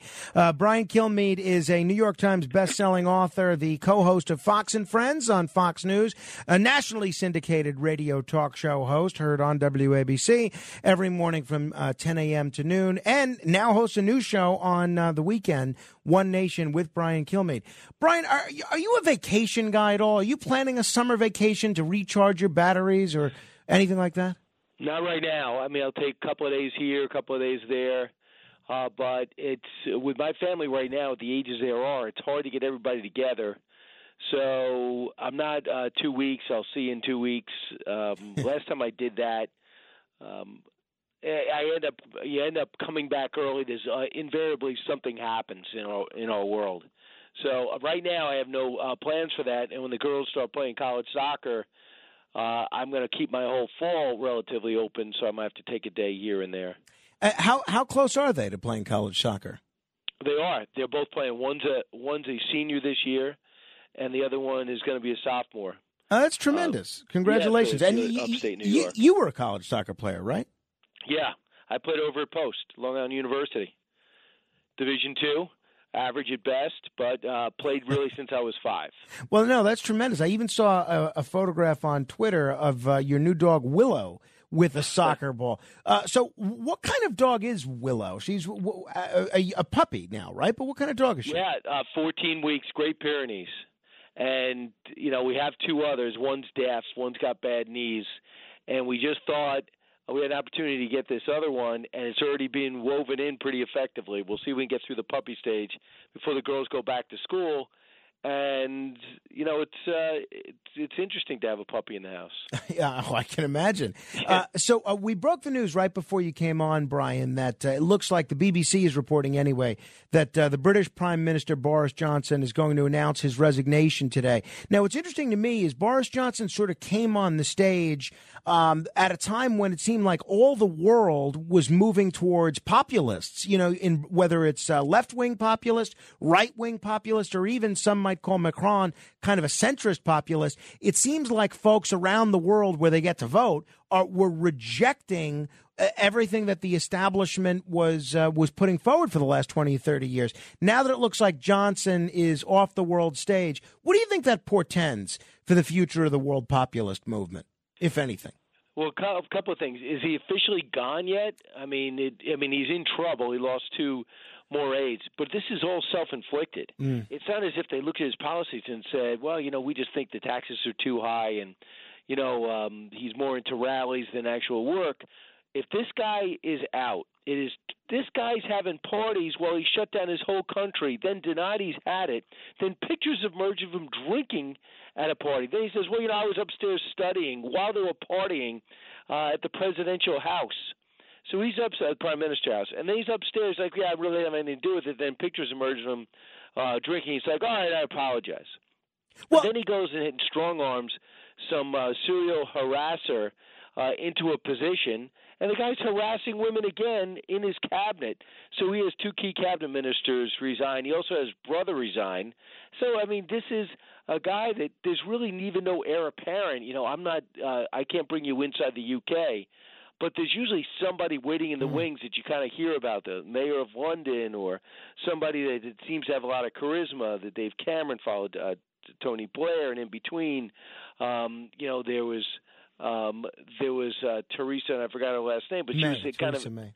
Yeah, Theresa May, and she was kind of she was next, not much charisma, but she's been there Who's next after Boris Johnson? Well, it's a great question, and as you said, I don't think there is an heir apparent. I know, Nigel Farage, who's sort of been one of the conservative critics of Boris Johnson, a regular on Fox News, certainly. He has said that this whole episode with Boris Johnson has made the British government an international laughingstock. Do you think that's the case? A little bit. I mean, no doubt you need leadership, and they've been great on the war in Ukraine. He's been aggressive. I think he's been a good friend to the U.S. I mean, he kind of turned on Trump at the end, but, Trump was about to give him a UK-U.S. Trade agreement, but this current president is not. So, I think in a way he has been. Number one is the way he holds himself. He's out there and he's flamboyant. And you look at these stories, and I do watch a lot of the BBC, Frank, at the hours we have. Right. It really comes in handy because they're covering the world events and they're covering the U.S. pretty effectively. So I do see the stories they have don't even have an other side. The guy comes out, he does everything I just mentioned, and then he's like, well, all right, you got me, but you don't want to lose me, do you? Right. I mean, that's pretty much it worked for Gavin Newsom, I guess, right? And a couple of others. But, yeah, Gavin Newsom's another one. I mean, I think it's unbelievable that this guy's taking out ads in Florida. This guy is trolling Governor DeSantis, says, please come to California, when he blew the best, maybe the state with the most to offer in the country. And he made high taxes, made homeless a priority. He shut everybody down horrifically. He starved small business owners indifferently. He got his families go to a private school in person while he shut down every public school, gets calls at the French Laundry, eating out to dinner when he banned everything else and hurt small business. Then he gets caught at a Laker game. Everyone's got to wear a mask if you're going to go out. He's taking pictures of Magic Johnson. They posted on social media. He's got no mask on. Then he tells everybody, you better not go to these 22 states because they don't have good LGBTQT whatever rights. And he's caught fishing in Montana. That's one of the places he told everyone in California. Right. It's one of the states that's banned. It's laughable. But, again, it may not work for Boris, but at least it's working for Gavin Newsom for whatever it's worth. Hey, one of the sad stories that obviously you've been covering a great deal was the Highland Park shooting on July 4th. This disturbed 22-year-old young man had been posting all these disturbing videos on social media, essentially looking like very much living out a fantasy of committing a school shooting. And now his father, who ran for mayor of Highland Park before, has come out and said that he feels bad, but this is not his fault. Two-part question on this, Brian. One, some people are using this episode as another call for social media companies to have greater regulation of what gets posted on there. And a lot of people are saying that the father is at least somewhat culpable here. What's your take on both? You know what? We are subjected to what we know. But from what I know, and the parent says, I'm proudly going to walk down the street. I lived here my whole life. I don't plan on going anywhere. He gets the R. Kelly lawyer that's going to defend him. He says, I hope my son gets a long sentence, but I'll appear at all his court appearances. He had no signs of this or little signs of this. Really? They took a dozen different knives and machetes, a dagger out of your house. You signed off on a gun for him. He said he was only going to use it as target practice when you know at two separate incidents, minimum that we know about. He's shown violence and threatened to wipe out the family. I mean, to me, this guy, if there's ever a parent culpable, he better be willing, maybe there's another side to the story. His defense is arrogance. And the fact is, me and my son were talking Monday about this Danish shooter, how he's really bad for gun rights when you have these mass shootings going on in Denmark. And the next thing you know, he's one of the mass shooters. Oh, well, you signed off on his gun license to allow him to get all these firearms. You see what he's obsessing. Look at some of his online things. He's building these little houses. Right. And it's really disturbing. Backyard. It's incredibly disturbing. I really think his dad, if you're ever going to charge a parent, I think this guy is the guy. It really, I mean, you talk about an abdication of responsibility as a parent. It's difficult to see how it gets worse than this. I know a lot of folks did spend a lot of time over the 4th of July holiday when they needed to cool off, or if they were in areas where there was rain, catching up on the Fox Nation special, What Made America Great. And these really are terrific specials, and I really hadn't seen them prior to last week. But you get into the history of oil. You get into the history of the car. One of the things that I found really fascinating was when you took a trip to Los Angeles, you did something on the history of Hollywood. Now, a lot of people that like celebrating America, these days they really like coming down on Hollywood. So maybe it's easy for people to forget how integral Hollywood was into the building up of the American culture and the American myth. For people that haven't seen this Fox Nation special, why was Hollywood so integral to making America great? I mean, it's marketing. Number one, people want to be entertained. And the way we have it, Thomas Edison invents film. And everybody that was trying to do their own films after he has this technology, he was suing them. He's like, I am the guy. I invented it. I'll make all the movies. So they literally went across the country to get away from Thomas Edison. And they end up in California. And I go to the Hollywood sign. I start there, and you just see how they pick out this Century City property. And then William Fox ends up picking it out and bringing movies to another level. And instead, just like the Yankees might be signing free agents, they were signing the biggest and best singers and actors. And nobody's done more than Shirley Temple to move Fox forward. They sign her up, even though she's, I think, 9, 10 years or 7, 8, 9 years old.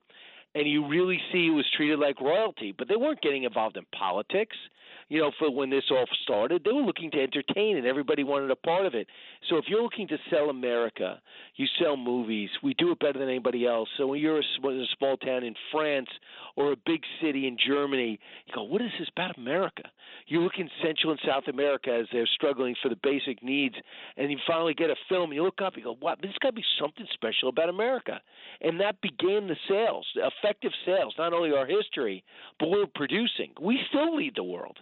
So I just thought that would be important. History of the car, obviously, not only does it make our lives better, it allows us to travel, to see what Henry Ford did. We had a chance, Frank, to go electric or gas. We had the same technology at the same exact time. We won gas. And we just left the electric vehicle behind until now. So I'd be able to go to the Ford Museum and see what this guy did with Pure Force. His mentor was Thomas Edison. You know, it's just amazing what it was like in America back then. It is pretty much that pioneer spirit that brought us from east to west. It's the same thing that brought us to global fame and effectiveness, and to see everybody turn it all over for the war. Okay, I'm building cars. There's a war. Okay, why don't you take over my Ford would say, why don't you take over my factories? I'll make whatever you can. Just give me a government contract, and when it's done, he has this brand new facility, and now next thing you know, we're to be able to mass produce and give cars. So when the world looks around and says, we got the best movies, we got the best technology, we got the best business people, and now we got the best vehicle mode of transportation, the best airlines, this didn't happen by mistake. This is the American spirit. So I've done 44 of these. But this is between the history of oil and gas, between the history of Hollywood, the history of automobile, the history of law enforcement. You realize what we've done because there was no real law enforcement around the country. Hey, you'll be like, you and I, Frank, would have a tough time doing it, but most people, if they're 9-to-5ers, would say, hey, guys, one of us has got to be a cop tonight. And you would just patrol for free. It was volunteer. And then when things started to come and the country starts filling up, FDR, people, for example, in New York, everyone had to be Irish if you wanted to be a cop, just like the stereotype. And the cops were getting paid off. They were drinking on the job. No one had any certain shifts. The jails were just raucous party areas. Everyone had different types of guns. No one had uniforms. Immigrants were treated terribly. In comes Teddy Roosevelt, set up a structure, set up a uniform, set up shifts. He would patrol the patrol at night. He would organize them, put them through an academy. And I'm able to see how law enforcement got its roots. Mm. So I just thought these are important Absolutely. part of America's No, past. that's great, and it's available on Fox Nation if people haven't seen that yet. Hey, it's looking more and more like President Trump is going to announce a next run for the presidency. Could even happen before the midterm elections. What's your prediction? Do you think he does make this run, and do you think he announces before the midterms? Well, I talked to, I would, yesterday, if you asked me that question, I would say yeah. But I just talked to someone who was in contact with him within the last 48 hours. And they told him there's a part of him that he kind of wants to run, but there's too many things up in the air right now. So doesn't look like, from what he told me, and this guy knows President Trump as well as anybody, he has not. There's too many things going on, and whether they meant Georgia, whether they meant the 1-6 committee, whether it's something in his private business, whether it's the New York AG and the testimony that's coming straight his way, I'm not sure. But I mean, he'd like to run, but if you see what Governor DeSantis is doing now, I don't know if DeSantis gets in if Trump doesn't, but he is certainly looking like a candidate. Even though he's not going to Iowa, the money he's raising, the education, he's now setting up a fund The school board fund candidates. conservative school boards. I mean, think about that. You don't do that if you just want to be governor of Florida. Yeah, this is true. Brian, what's coming up on TV and radio today for you? Well, we're going to look at the recall on Gascon on TV, so we're going to kind of lead with that. It looks like they have enough signatures to do it. Amongst our guests, we have Betsy DeVos, got a brand new book out. We're going to talk about education with her. Mark Thiessen's going to be live. I'm going to do a simulcast on the Harris Faulkner Show. You'll see on TV and radio, get a chance to see what the studio looks like. And Margaret Cleveland wrote the most important column any conservative will read about the 1-6 committee. What the Republicans really should take out of this, that it isn't necessarily cheating, but focus on what governors did to trump their legislation, talk about what happened with the mail-in voting, with the Zuck bucks, and how they flipped districts on Trump, the consolidation and the hiding of the Hunter Biden story and other major storylines to stop Trump. That's what happened in the last election, and that's what Trump should be saying. So for Republicans to say, I don't want to hear about the January 6th committee, you do want to hear about what happened in 2020, but you don't want to keep saying over and over again these stories that cannot be verified about what happened in Georgia, Arizona, and Wisconsin. Well, sounds like a couple of action-packed shows. Brian Kilmeade, it's always a treat to talk with you. Thank you. Back at you, Frank. Best show. Thank you. Best show going. Keep it going. I appreciate that. Check Brian out at 6 a.m. on Fox and Friends. Obviously, keep it right here on the other side of midnight and on 770 a.m. because you're going to want to listen to our boss, John Catsimatidis, as he's in with Bernard McGurk on the Bernie and Sid Show from 6 to 10. And one of their special guests will be Bill O'Reilly. That is the highest-rated segment of the entire week, so you're not going to want to miss that. We'll do 15 seconds of fame next. If you want to be heard, go ahead and call us, 800-848-9222. Say whatever you like for 15 seconds. That's 1-800-848-9222. Straight ahead. The Other Side of Midnight. It's The Other Side of Midnight with Frank Morano.